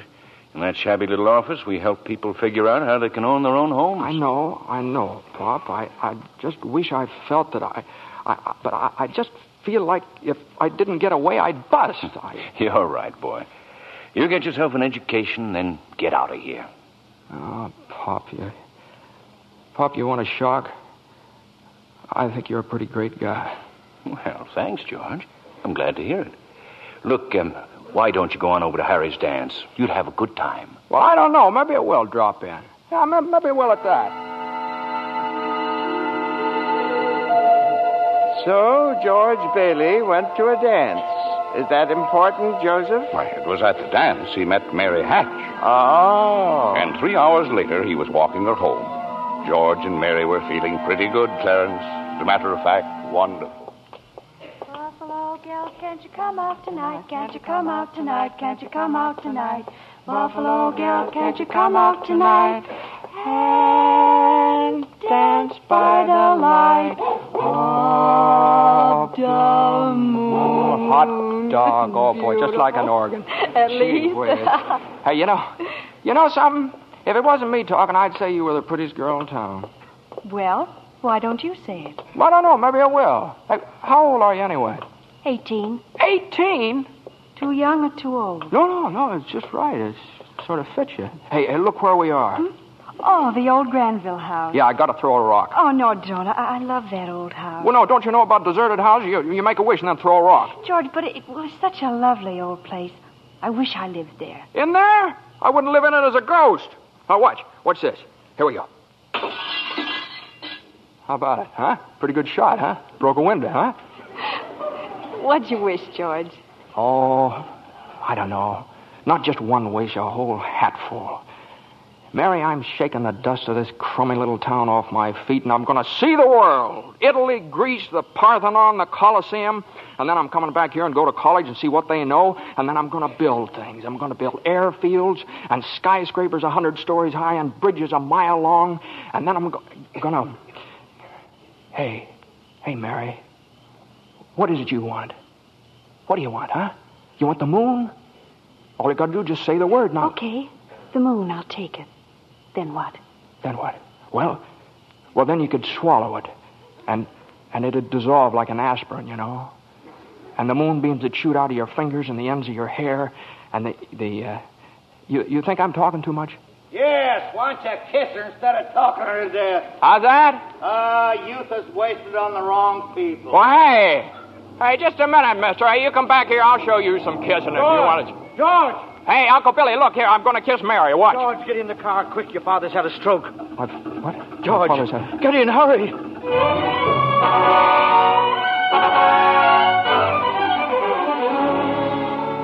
Well, George's father died that night, Clarence. So, of course, George couldn't go to Europe. But that fall, just as he was ready to leave for college, the directors of the building and loan had a meeting. They were going to appoint a successor to Mr. Bailey. What was that you said, Mr. Potter? I said as long as Peter Bailey's dead, let's dissolve the building and loan. We don't need it. Now, wait a minute. Oh, you wait a minute. Peter Bailey was not a businessman. Ideals without common sense can ruin a town. What do we get? A discontented, lazy rabble instead of a thrifty working class. Hold on, Mr. Potter. I meant no disrespect, George, but... Oh, wait a minute there. Why my father ever started this cheap penny ante building and loan, I'll never know. But just remember this, Mr. Potter, this rabble you're talking about, they do most of the working and the paying and living and dying in this community. Well, is it too much to have them work and pay and live and die in a couple of decent rooms and a bath? Anyway, my father didn't think so. People were human beings to him. But to you, a warped, frustrated old man, they're cattle.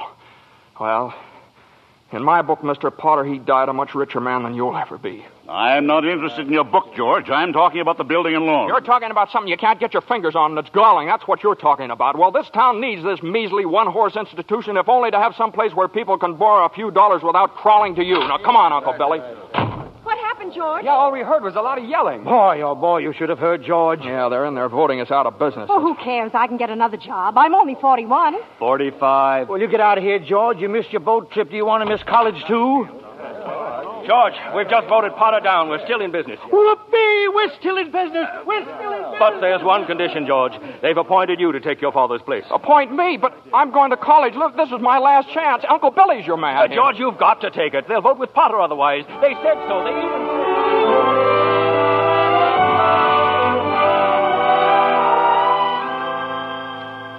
I know George Bailey didn't go to college. That's right, Terence. He gave his college money to Harry. Harry went instead. But what happened to that good-looking girl, you know, Mary? Oh, George saw her now and then. Not very often, though, because Mary went away to school, too. Anyway, George waited 4 years more for Harry to come back and take over the building and loan. He could still see the world. He planned to work in the oil fields, Venezuela. Except when Harry came home, he wasn't alone. There was a girl with him, his wife. George? Yeah, I'm out here on the porch, Mother. I just thought I'd get some air. Well, how do you like your new sister-in-law? Oh, she's swell. Looks like she can keep Harry on his toes. Yeah, and keep him out of Bedford Falls anyway. What do you mean? Well, Ruth's father, he's got a wonderful job for Harry up in Buffalo. Buffalo? Well, that means you can't... Yeah. George, did you know Mary Hatch is back from school? Hmm? Yeah. Nice girl, Mary. Mm-hmm. Oh, stop grunting. Mm-hmm. Give me one good reason why you shouldn't call on Mary. Well, Sam Wainwright. Sam's crazy about Mary. Well, she's not crazy about him. Well, now, how do you know that? Did she discuss it with you? Besides, Sam's away in New York. Oh, and all's fair in love and war. I see. Okay, Mother, I think I'll go out and find that girl and do a little passionate necking. Oh, George. Goodbye, Miss Bailey. By the way, do you want any books at the library? Library? George! George, you go and see Mary. Do you hear?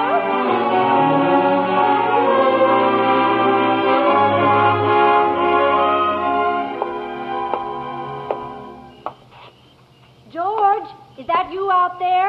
Oh, hello, Mary. Well, are you coming in? I just happened to be passing by here. Oh, I thought you were picketing. Have you made up your mind? How's that? Have you made up your mind? About what? About coming in. Your mother just phoned. She said you were coming over. My mother just phoned. What does she mean, Carla? I just happened to be passing by, that's all. I didn't... Well? Well, all right, I'll come in for a minute, but I didn't tell anybody I was coming here. You fella can't go out for a walk nowadays without you... When'd you get back? Tuesday. Where'd you get that dress? Do you like it? It's all right. Well, no point standing here on the porch. Come on in. I still can't understand it. I didn't tell anybody I was coming here, you know. Would you rather leave? Well, no, I don't want to be rude. Sit down for a while. It's nice about your brother and Ruth, isn't it? Yeah. That's all right. Don't you like her? Well, of course I like her. She's a peach. Oh, just marriage in general you're not enthusiastic about, hmm? No. Marriage is all right for a lot of people. It's all right for Harry and Sam Wainwright and you. For Sam? Harry? It's George Bailey, Mother. What's he want? I don't know. What do you want? Me? Not a thing. Not a thing. And I just came in to get warm. He's making violent love to me, Mother. You just tell him to go right back home. Sam said he'd call you tonight from New York, didn't he? I guess so. How about some music? Your mother needs... I didn't come here to... What did you come here for, then? I don't know. You're supposed to be the one with all the answers. You tell me. Oh, why don't you go home? I don't know why I came here in the first place. Good night. Good night. The way you're shouting, you'd think that... You'd think what? All right, I'll get it. George, on your way out, would you mind turning off the phonograph? I'd be very happy to. Doggone crazy song. Hello? Sam? Mary, gee, it's good to hear your voice. How are you, Sam? I forgot my hat. Hee-haw. What? Oh, I was just talking to an old friend of yours, George Bailey. Oh, Mossback George? Old Mossback George. Well, put him on. I'll talk to him, too. Wait a second. George. He doesn't want to speak to George. He does so. He asked for him. Why'd you call me? Because if I'm in a hurry. Sam wants to talk to you. Oh. Hiya, Sam. Hey, fine pal you are, trying to steal my girl. What do you mean? Nobody's trying to steal anybody's girl. Here, Mary, take the phone. No, wait, George. I want to speak to you both. Tell Mary to get in the extension upstairs. He says for you to get on the extension upstairs. I can't. Mother's on the extension. I am not. We can both hear, George. Just put your head a little closer. What? There, that's better. We're listening, Sam. Well, I have a big deal coming up. It's going to make us all rich. George, remember that time you told me about making plastics out of soybeans? Soybeans? Yeah. Soybeans, yeah. Well, my father's checked into it, George, see? And now he's going to put up a factory. How do you like that? A factory, huh? And here's the point, George. I may have a job for you unless you're still married to that broken-down building and loan. Oh, Mary? I'm here. You tell that guy I'm giving him a chance of a lifetime. Do you hear? He says it's the chance of a lifetime. And give me that phone. Here's George again, Sam.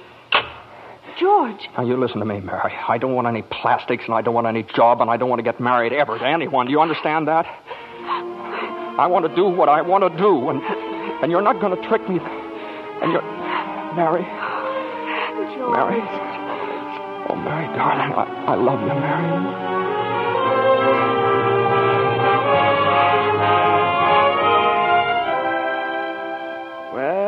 Well, so George Bailey and Mary Hatch were... Yes, George and Mary were married. And they started off on their honeymoon in Ernie Bishop's taxicab. Hey, where are you two going on this here now honeymoon? We're going to shoot the works, Ernie. A whole week in New York, a whole week in Bermuda, the highest hotel, the oldest champagne, the hottest music, and the prettiest wife. So you're finally getting out of Bedford Falls, huh? Then what? Then what, honey? After that, who cares? That does it. Hey, you know, Mrs. Bailey, I haven't kissed you. Hey, George, there's something funny going on over there. Look over there at the bank. It looks like a run. All right, pull over a minute, will you, Ernie? George, let's not stop. Please, let's go straight to the No, wait a station. minute. I better see what it is. I'll be right back. George, please. George!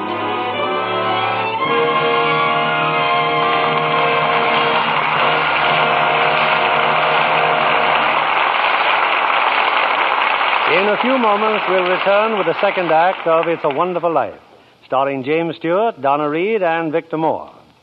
Meanwhile, here's our Hollywood reporter, Libby Collins, looking very smart, too, may I say. Well, thank you, Mr. Keeley.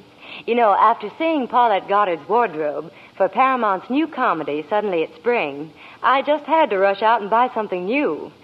Looking at all those lovely clothes was just too much for my self-control. Well, you look stunning, Libby. Oh, thank you again, Mr. Keeley. Now, tell me about the picture. I understand that Paulette's portrayal of an ex-whack is truly delightful. Oh, yes, it is.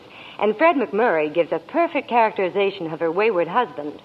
Between the two of them, Suddenly It's Spring is a high-spirited comedy with emphasis on the romantic side. Well, naturally. But really, Mr. Keeley, that wardrobe of Miss Goddard certainly will make clothes-conscious girls sit up and take notice. I'll bet you think so, too, Mr. Kennedy.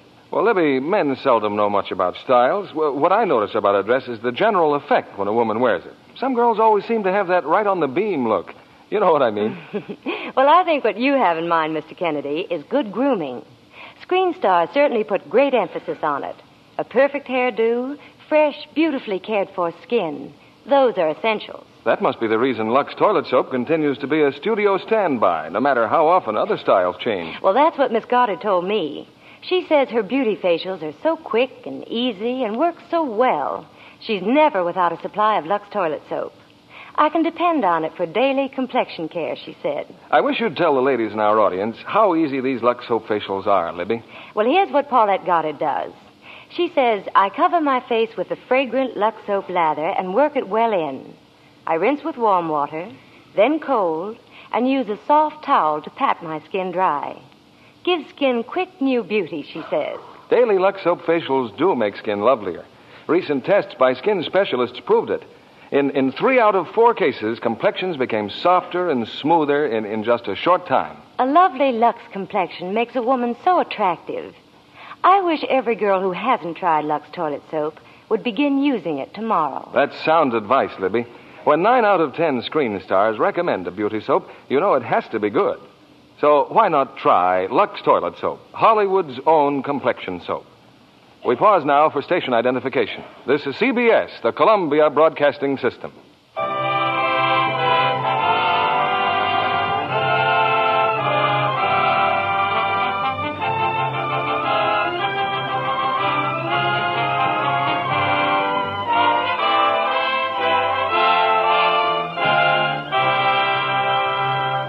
Act Two of It's a Wonderful Life, starring Jimmy Stewart as George, Donna Reed as Mary, and Victor Moore as Clarence.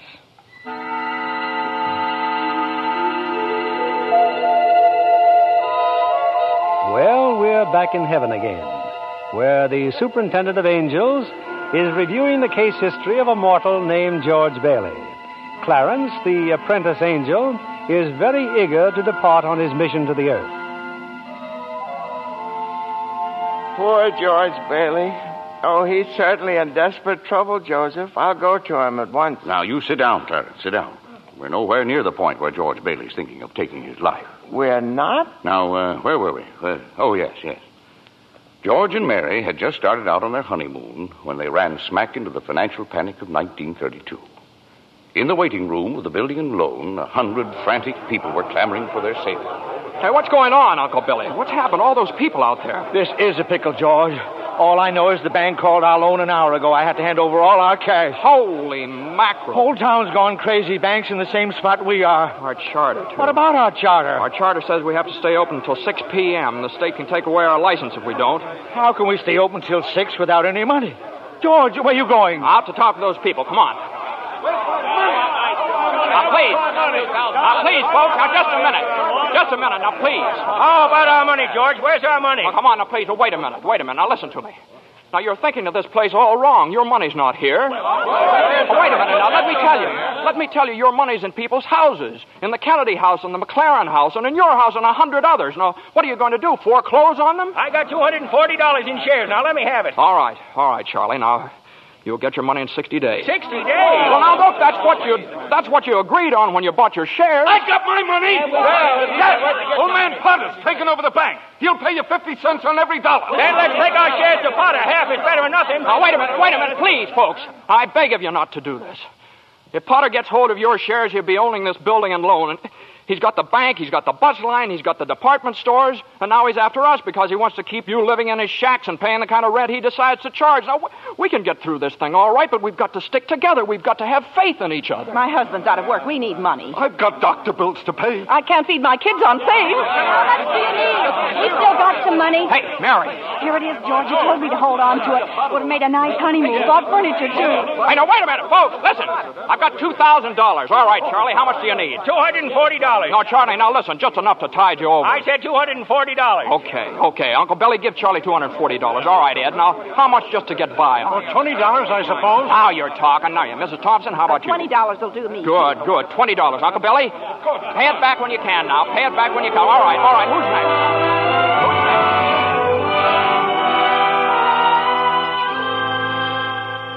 next? Look at the clock. Look. 5 seconds, 4 seconds, 3, 2, 1. 6 o'clock. We made it. Lock that door, Eustace, quick. Boy, we're still in business, Uncle Billy. We've even got $2 left. George, there's a call for you. Okay, and then call my wife, will you? She's probably over at Mother's. Mrs. Bailey's on the line. No, I don't want Miss Bailey. I want my wife, Mrs. Bailey. Mrs. Bailey, that's my wife. That's my. Give me the phone, will you? Hey, Mary. Listen, Mary. I'm sorry. I. Come home. Well, what home? Well, 323 Sycamore. Well, whose home is that? What? Well, Mary, how can I... Well, sure, all right, sure, I'll be there. Clarence, guess what 323 Sycamore was? His mother-in-law's house, huh? Oh, no. Number 323 Sycamore was the old Granville house, the one George threw rocks at and made wishes. Yes, sir, that's where they spent their honeymoon. That's where they started housekeeping. They were still living there 2 years later when old man Potter asked George to stop over at his office. Sit down, George. Sit down, do. Have a cigar? Well, thank you, sir. George, you're a young man, married, making, say, $40 a week at the building and loan. 45. 45. Now, if you were some ordinary yokel, I'd say you were doing fine. But George Bailey is intelligent, ambitious. He hates the building and loan almost as much as I do. He's been dying to get out of town ever since he was born, but he's trapped. Trapped into frittering his life away playing nursemaid to a lot of garlic eaters. Do I paint a correct picture, George, or do I exaggerate? Well, what's your point, Mr. Potter? My point is that you're the only man in town who has licked me. George, I want to hire you. Manage my affairs. I'll start you off at $20,000 a year. $20,000 a year? Hey, you sure you're talking to me? I'm George Bailey. Don't you remember me? The building and loan, remember? Yes, George Bailey, whose ship has just come in, providing he has sense enough to climb aboard. Well, but what about the building and loan? Confound it, man. I'm offering you a 3-year contract at $20,000 a year. Is it a deal or isn't it? No, the answer's no, doggone it. If you offered me $1 million to stay around this town and play stooge to you, the answer'd still be no. Now, let me alone. Don't bother me.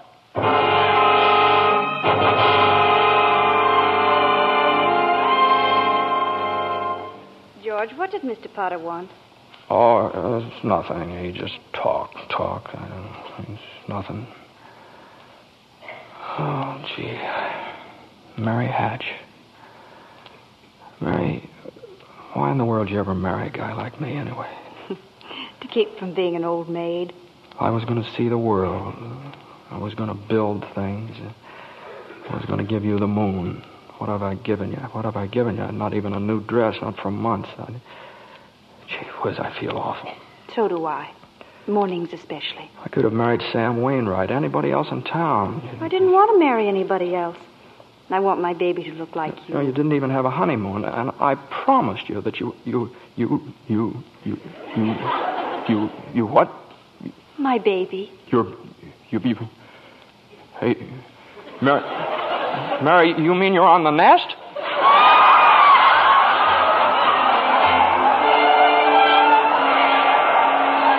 Well, Mary had her baby, Clarence, a boy. You don't say. Then she had another one, a girl. Well, what do you know? And night after night, George had come home late from the office. Things weren't good with the building and loan. Potter was really bearing down on him. Then came the war. Mary had another baby by then. Oh. But she still had time to help out in USO. Uncle Billy sold war bonds. And George's brother Harry became a real hero. Shot down 15 planes. But George, what about George? Well, George was 4F, his bad ear. He was an air raid warden. On VE Day, he wept and prayed. On VJ Day, he wept and prayed again. We're getting pretty close to today, aren't we, sir? Yes, Clarence.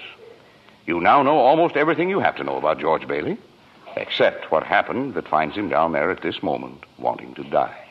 Well, sir, well? Well, today's the day before Christmas, Earth time. George is pretty excited. Hey, Tilly! Eustace! Hey, look at the newspaper. Commander Harry Bailey, decorated by the president. That's my kid brother. The Congressional Medal of Honor. Gosh, George, gosh. What do you think about the 15 Jap planes? And the last one he got was just about to dive into a transport loaded with soldiers. You know what that means? He saved lives, hundreds of lives. Hey, gee, where's Uncle Billy? Huh? We're going to the bank, George. He's depositing that $8,000. Good. Go. Who's that in his office there? It's that man again, the bank examiner. Oh, yeah. Well, good afternoon, Mr. Carter. Hey, Tilly, get the books from Mr. Carter. Will you know, that's my brother's picture there, Mr. Carter. He shot down 15 planes, and one of them was just about... Well, Mr. Henry F. Potter come to the bank to deposit some more loot, eh? Sure, you old fool. How do you like the news in the paper, Mr. Potter? Just can't keep those Bailey boys down now, can you? Let me see that newspaper. Here, sorry I can't chat, you old thief. Got to make a deposit. Here you are, Horace. Deposit slip, bank book, and a very Merry Christmas to you. You too, Mr. Bailey. Say, you've forgotten something, haven't you? Horace, I've forgotten things all my life. Get a wiggle on, boy. But, Mr. Bailey, where's the money? What's that? You want to make a deposit? Well, certainly I want. Well, it's customary to bring the money with you. It's gone. Where'd I put it? Where'd I put that money? A terrible thing, Clarence, terrible. Uncle Billy couldn't find the money because the envelope with the $8,000 was folded up in that newspaper he gave to old man Potter. I just don't know what happened to it, George. I just don't know. $8,000. Uncle Billy, the bank examiner's here, and it's not our money. It belongs to the depositors. George, what are we going to do? We've traced every step I took. We can't stand here in the street. Are you sure you didn't put that envelope in your coat pocket? I think so. Maybe. Oh, I'm no good to you, George. I'm no good. Now listen to me. Think, will you? Now try and think. I can't think anymore. I can't. Where's that money, you silly old fool? You know what this means? It means bankruptcy and scandal and prison. One of us is going to jail. Well, it's not going to be me. Now get out of my way. I'm going home.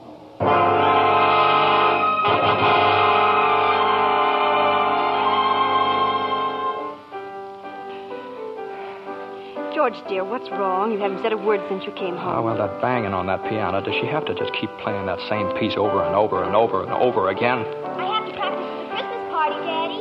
What is it, dear? Another hectic day? Yeah, another red letter day for the baby. Dad, Murphy's got a brand new car. You should see it. What's the matter with our car? Isn't it good enough for you? I'm sorry, Dad. I only... Run upstairs, Petey. See if Zuzu's all right. Okay, Mom. Now, what do you mean? What, see if Zuzu's all right? What do you mean? Oh, she caught a little cold coming home from school. She didn't button up her coat. Well, what is it? What do you mean, just a cold? George, the doctor said it was nothing serious. Was the doctor here? Well, I thought he'd better look at her. It's this old drafty house. No wonder we don't all have pneumonia. Might as well be living in a refrigerator. Why'd we have to live here in the first place and stay around this measly, crummy old town? George, what's happened? Everything's happened. You call this a happy family? Why do we have to have all these kids? Daddy, how do you spell frankincense? I don't know how you spell. You ask your mother. Where are you going? Upstairs to see Zuzu. Hello? Oh, thank you, Mrs. Welch. I'm sure she'll be all right. Who's that? Zuzu's school teacher. What? Oh, yes, the doctor says she'll be fine tomorrow. Here, give me that phone. George, please. Mrs. Welsh?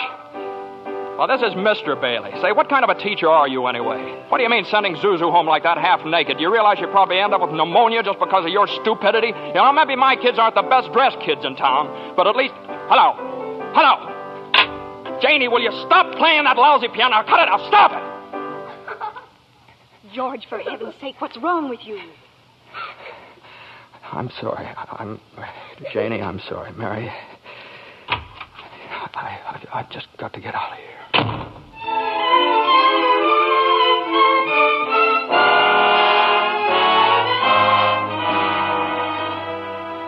So that's it, George. You're short $8,000 in your accounts, eh? Now, please, Mr. Potter, I'll pay any sort of a bonus if you still want the building and loan. You say it was lost. Have you notified the police? No, sir, I haven't done that yet. Harry's home. Oh, I come to me. What about your good friend, Sam Wainwright? I can't get a hold of him. He's in Europe. What kind of security would I have, George? What collateral? Yes, sir, I have some life insurance here. $15,000 policy. What's your equity in it? $500. And you want $8,000? You once called me a warped, frustrated old man. Well, what are you but a warped, frustrated young man crawling on your hands and knees for help? Why don't you go to the riffraff you love so well? Ask them for help. I'll do anything, Mr. Potter, please. Please help me, Miss.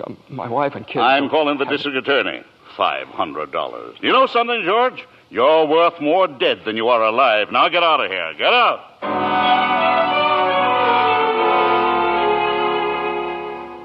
And all the time, Potter had the $8,000 in his desk drawer. It's still there, Clarence. But where's George, sir? Where? Well, he went over to Martini's Cafe. He's had a couple of drinks, Clarence. He's just standing there, sort of in a daze.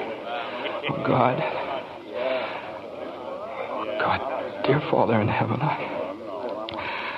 I'm not a praying man, but if you're up there and you can hear me, please show me the way.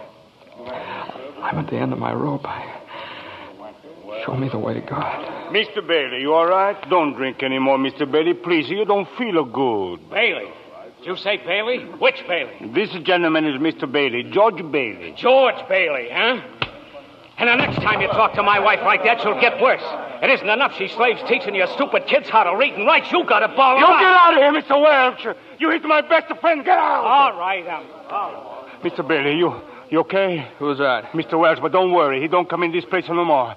I'll get something for your face. It's bleeding. I'm all right. Please don't go away, Let me Mr. alone. Bailey. Please don't go away.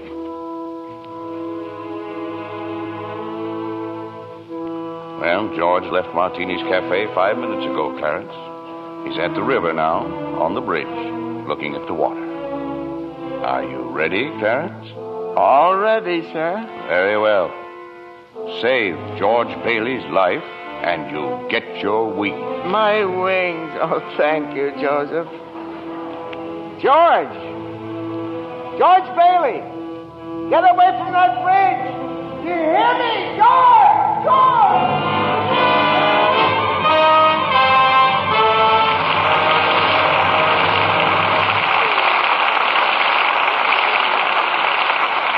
In just a moment, we'll bring you Act 3 of It's a Wonderful Life, starring Jimmy Stewart, Donna Reed, and Victor Moore.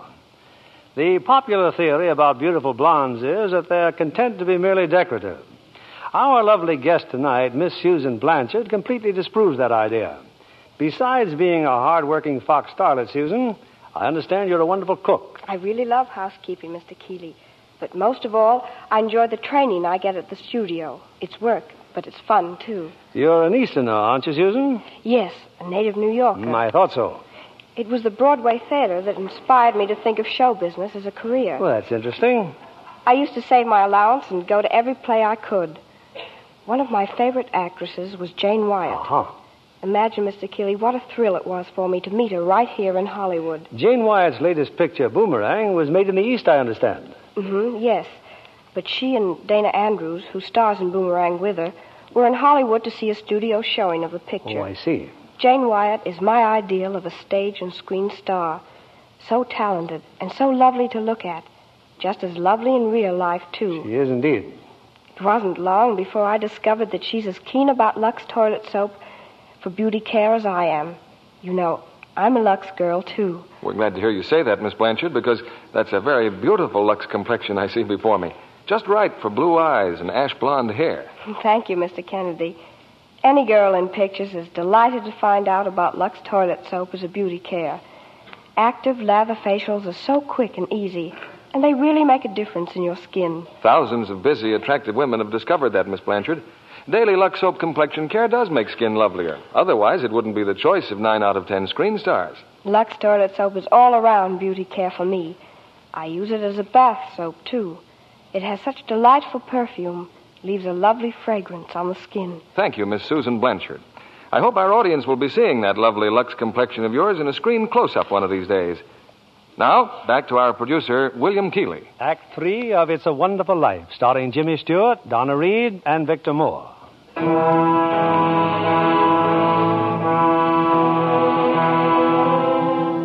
Numb with despair, convinced, as Mr. Potter said, that he's worth more dead than alive, George Bailey stands on a bridge, staring at the dark and frigid waters below. Suddenly, there's a splash.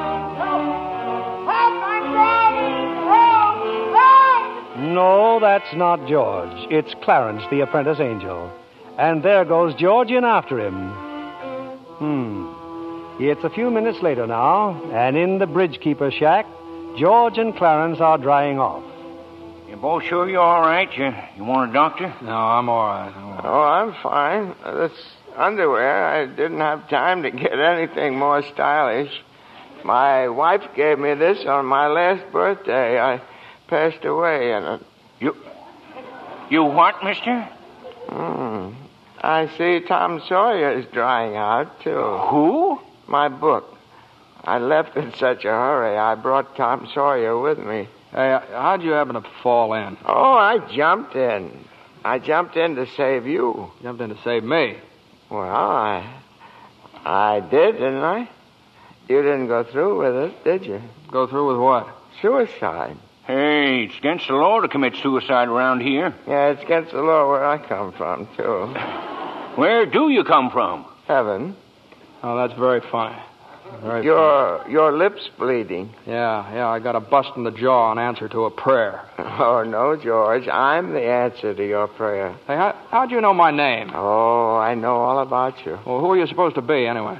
Clarence Oddbody, AS2. Clarence Oddbody. What's the AS2 for? Angel, second class. Hey, I'm getting out of here. You may not need a doctor, but I do. Cheerio, my good man. Hey, look here. Why'd you want to save me? Because I'm your guardian angel, George. Oh, I see. Uh-huh. Well, you look like about the kind of an angel I'd get. What happened to your wings? Well, I haven't won my wings yet. That's why I'm an angel, second class. Oh, I see. But you can help me earn them, George, by letting me help you. Oh, don't happen to have $8,000 on you, do you? Oh, no. We don't use money in heaven. Oh, that's right. Yeah, I keep forgetting. I see. Comes in pretty handy down here, bub. Oh, tut. Of course, I found it out a little late. You know, I'm worth more dead than alive. You mustn't talk like that. Joseph will never give me my wings if you keep feeling that way. You just don't realize what you've done for your folks. Why, if it hadn't been for you... Yes, if it hadn't been for me, everybody would be better off. My wife and my kids and my friends. Oh, this is not going to be easy. And all be better off if I hadn't been born. What did you say? I said I wish I'd never been born. George, that's wonderful. It's wonderful. What? The idea you just gave me. Well, you got your wish. You've never been born. I've never been born? Exactly. No worries, no $8,000 to get, nothing. You simply don't exist.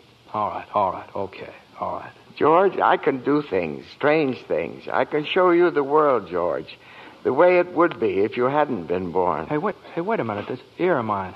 Hey, say something else in that bad ear. You don't have a bad ear anymore. Oh, I don't think you're concentrating. Oh. Don't you see? You're not the George Bailey you think you are. You're nobody. Oh, that's the doggonest thing I ever saw, that ear. Your lips stopped bleeding, too. Yeah. Hey, what's happening around here? What is this, anyway? I need a drink. That's what I need. What about you, Angel? You want a drink? Well, I don't quite know. Come on. We'll go as soon as our clothes are dry. Clothes are dry, George. Hey, so they are. That's funny. Well, look, let's get dressed and we'll stroll over to Martini's and then... excuse me. I'll stroll. You fly. Oh, no, I don't have my You don't wings. have your wings yet. That's right. I forgot that again. A couple of drinks and we'll both fly, huh?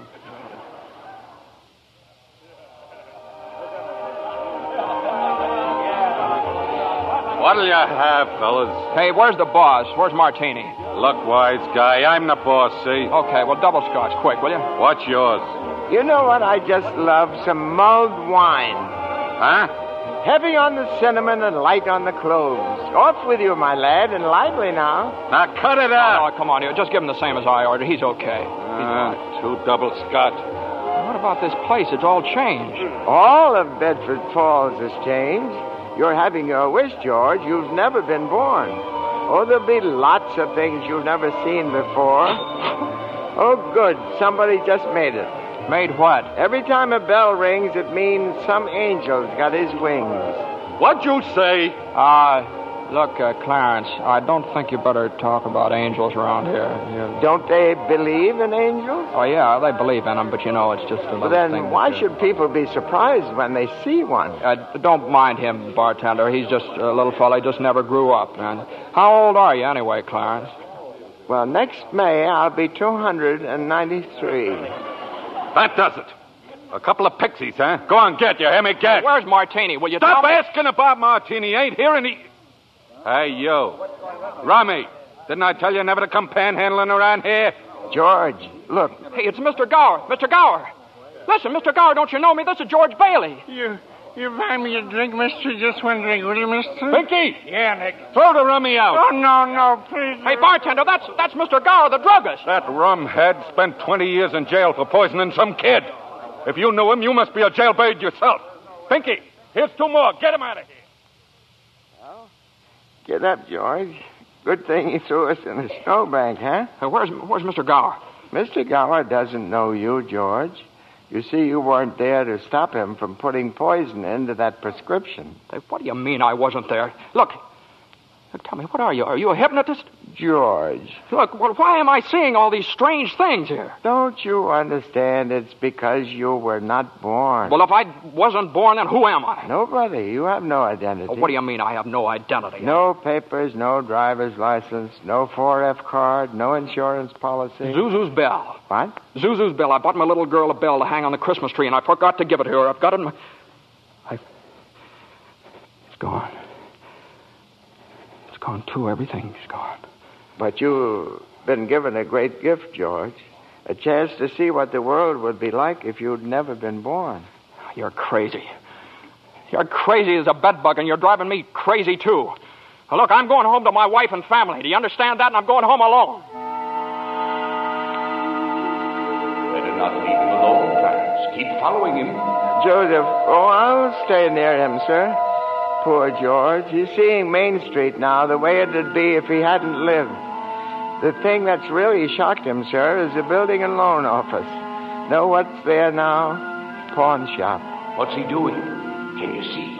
He's talking to Ernie Bishop, the taxi driver. He wants to go home. You better tag along, Clarence. Oh, I will, sir. I will. Come on, step on it, will you, Ernie? Get me home. I'm off my nut. Where do you live, buddy? Oh, now, doggone it, Ernie. Don't you start pulling that stuff on me. 323 Sycamore. 323 Sycamore? Yeah, hurry up. Zuzu's sick. Okay, buddy. Hey, look, Ernie, I don't know what's happened. I'm going crazy or something. I got some bad liquor. Now, look, tell me this now. You're Ernie Bishop, right? And you live with your wife and kid down You seen my wife? What do you mean? I've seen your wife. I've been in your house 100 times. What do you... We built it for you, didn't we? Bud, my wife took the kid and ran away 5 years ago, and I ain't never seen you before in my life, see? Okay, Ernie, okay. Just step on it. Get me home.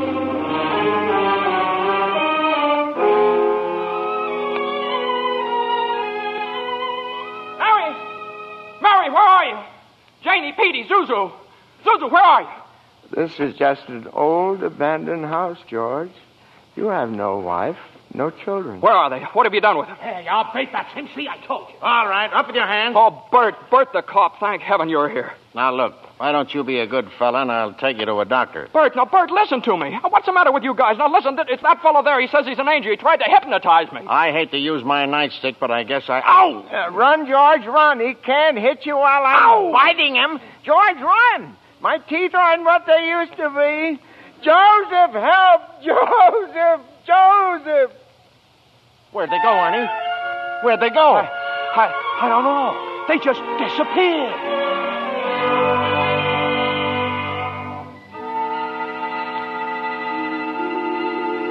Clarence! Oh, Joseph, I hope you don't mind my calling on you like I did. It was very irregular, Clarence. You're by yourself again. Where's George? He's at his mother's house, sir. Well, if George hasn't been born, he has no mother. Oh, he's being very stubborn, sir. He'll just have to find these things out for himself. But his mother, that's a terribly bitter blow to a man, his own mother not knowing him. You mean I shouldn't have let him... I mean you better find him right away. Oh, and stop fighting policemen, Clarence. I'm here again, George. My own mother didn't know me. If only Harry were here. If my brother were only back from Washington. Your brother fell through the ice and was drowned at the age of 9. Well, that's a lie. He got the Congressional Medal of Honor. He saved the lives of every man on that transport. Every man on that transport died. Strange, isn't it? Each man's life touches so many other lives. Harry wasn't there to save them because you weren't there to save Harry. Don't you see, George? You really had a wonderful life. Don't you see what a mistake it would be to throw it away? Clarence? Yes? Where's Mary? Please, where's my wife? I'm not supposed to tell. Tell me where she is. You're not going to like it, George. Where is she? I'll choke it out of you if I have to. Where's my wife? The library. She works there. She's just about to lock up for the night. So George, come back. Oh, there must be some easier way for me to get my wings. Mary. I'm sorry, the library's closed. Mary, it's George. Don't you know me? No, I don't know you. Let me go. Mary, please, don't do this to me. Mary, please, help me. Help me. Where are our kids? Mary, I need you, Mary. Get please. away from me. Help! Help me, Mary. I'm George. Mary.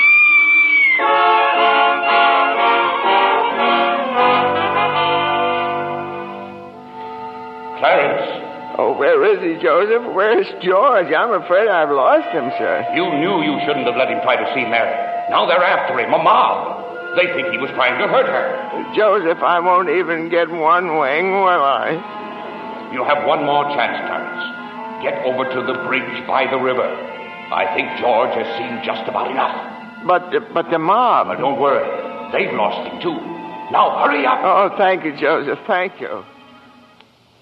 Clarence, where are you? I'm here, George. Help me, Clarence. Get me back. I don't care what happens to me. Only get me back to my wife and kids, please. I want to live again. Oh, thank you, George. Thank you, boy. I want to live again, please. Oh, God, please let me live again. George? Is that you down there, George? Now, get out of here, Bert. Get out here. You come in any closer, I'll let you have it. What the hell are you yelling for, George? Come on. George, Bert, do you know me? No, yeah, I've been looking all over town for you. Where you been? Hey, Bert, I'm alive again, Bert. You sure you're all right? Hey, your mouth's bleeding. It is. Hey, my mouth's bleeding. Bert, look at the blood come out of there, would you? And where's Zuzu's Christmas bell, Bert? I had it right in my pocket. Here it is. Hey, it's in my pocket. What do you know about it? Hey, Merry Christmas, Bert. Well, Merry Christmas. Get in the car. I'll drive you home. You will, Bert? We'll do that. I turn the siren wide open, huh? Merry Christmas, Bedford Falls.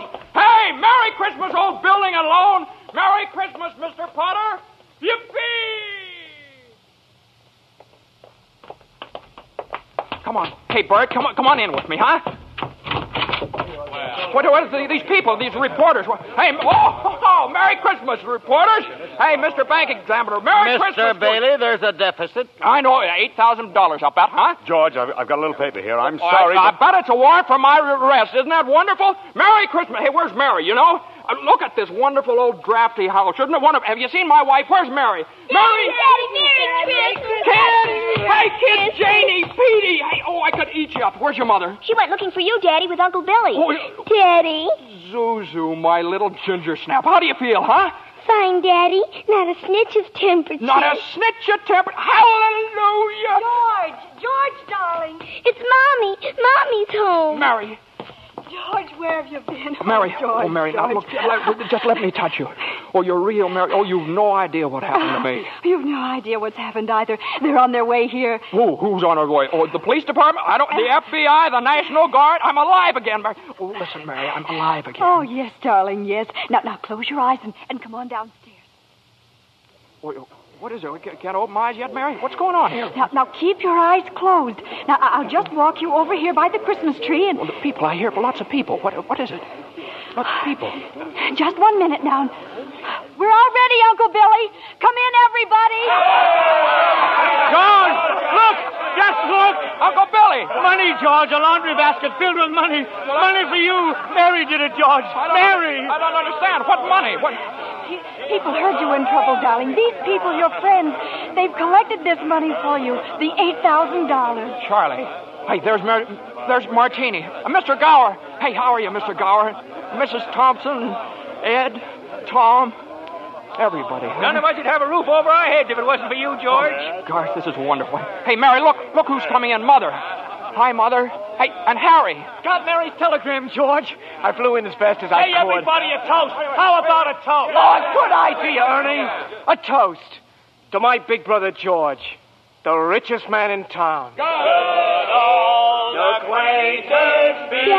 my Christmas bell. You didn't forget. Forget? Here, honey. Here's your bell. Daddy. Darling, what's this on the table here, this book? The Adventures of Tom Sawyer. Lord, there's something written in it. Dear George, remember no man is a failure who has friends. Thanks for the wings. Love, Clarence. Clarence? Yeah, he's a very dear friend of mine. Daddy, Mrs. Welch says every time a bell rings, an angel gets his wings. That's right, Zuzu. That's right. That's right. Attaboy, Clarence. Attaboy, Clarence. Happy landing.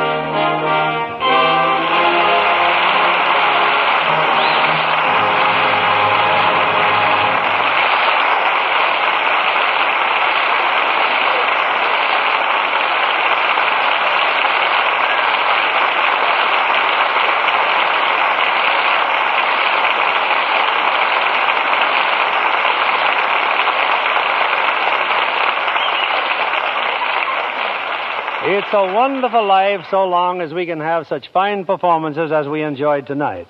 From Jimmy Stewart, Donna Reed, and Victor Moore. Jimmy, I'd like to thank whatever guardian angel whisked you back from Texas for our show this evening. Well, that guardian angel was an airline's wing, Bill. You were in Texas for the premiere of this picture, weren't you, Jimmy? Yeah, Frank Capra and I went down for 5 openings, as many nights. Pretty good All down of there in them Texas. Texas, yeah. Jimmy? Yeah, every one of them. There are 5 premiers over Texas. You know, it's a pretty big state. Takes that many to do it. Jimmy, I'm sure your fans were proud to read that you received an honorary degree from Princeton just the other week. Yes, how about that, Jimmy? Do we call you professor now? No. It's just an M.A. Oh, Master of Arts? Well, it might have been. I don't know. It might be for murdering architecture. That's what I studied at Princeton. Well, you know, Donna has an honorary degree to her credit, too. LLC. What's that, Bill? LLC? Well, you can see for yourself. A lovely Lux complexion. Well, thank you, Bill. Or rather, thank Lux Toilet Soap. It's a wonderful complexion care. I use it faithfully. With wonderful results, I see. What's happening next Monday night on Lux, Bill? Next week, we have another of the season's most successful films. It's 20th Century Fox's thrilling screen hit, Leave Her to Heaven, with lovely Jean Tierney, and a star who appears in answer to literally hundreds of requests, Cornell Wilde. Based on the best-selling novel of the same name, Leave Her to Heaven is the strange, dramatic story of a woman whose twisted mind and fiendish jealousy drive her to any lengths to hold the man she loves. Now, that ought to make great listening, Bill. I wouldn't miss it for anything. Good night. Good night, and thanks a million.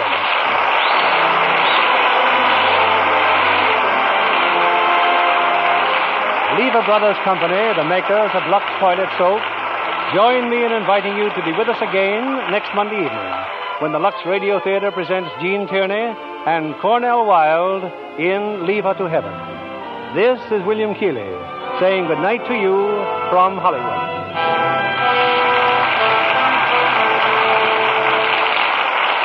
Here's a sure way to save on your meat and grocery bills. Turn in used kitchen fats to your butcher and receive a generous price for every pound. The worldwide supply of fats is still desperately short, and every drop you save helps in the making of soap, refrigerators, and other needed items. So save and turn in your used kitchen fats. Donna Reed appeared through the courtesy of Metro-Goldwyn-Mayer, producers of The Beginning or the End, starring Brian Donlevy and Robert Walker. James Stewart will soon be seen in the Robert Riskin production for RKO, Magic Town. Victor Moore will soon be seen in Roy Del Ruth's production, It Happened on Fifth Avenue. Our music was directed by Louis Silvers. This program is broadcast to our men and women overseas through cooperation with the Armed Forces Radio Service. And this is your announcer, John Milton Kennedy, reminding you to tune in again next Monday night to hear Leave Her to Heaven with Jean Tierney and Cornell Wilde. Spry. When you bake and fry. Spry. For your cake and pie. Spry. Get your shortening by. Rely on Spry. Want fried foods crisp, golden, better tasting? Try Spry, the pure vegetable shortening that gives you delicious, better tasting fried foods. So digestible, too, the Spry way. Rely on Spry. S-P-R-Y. Rely on Spry. S-P-R-Y. Be sure to listen in again next Monday night to hear the Lux Radio Theater presentation of Leave Her to Heaven. This is CBS, the Columbia Broadcasting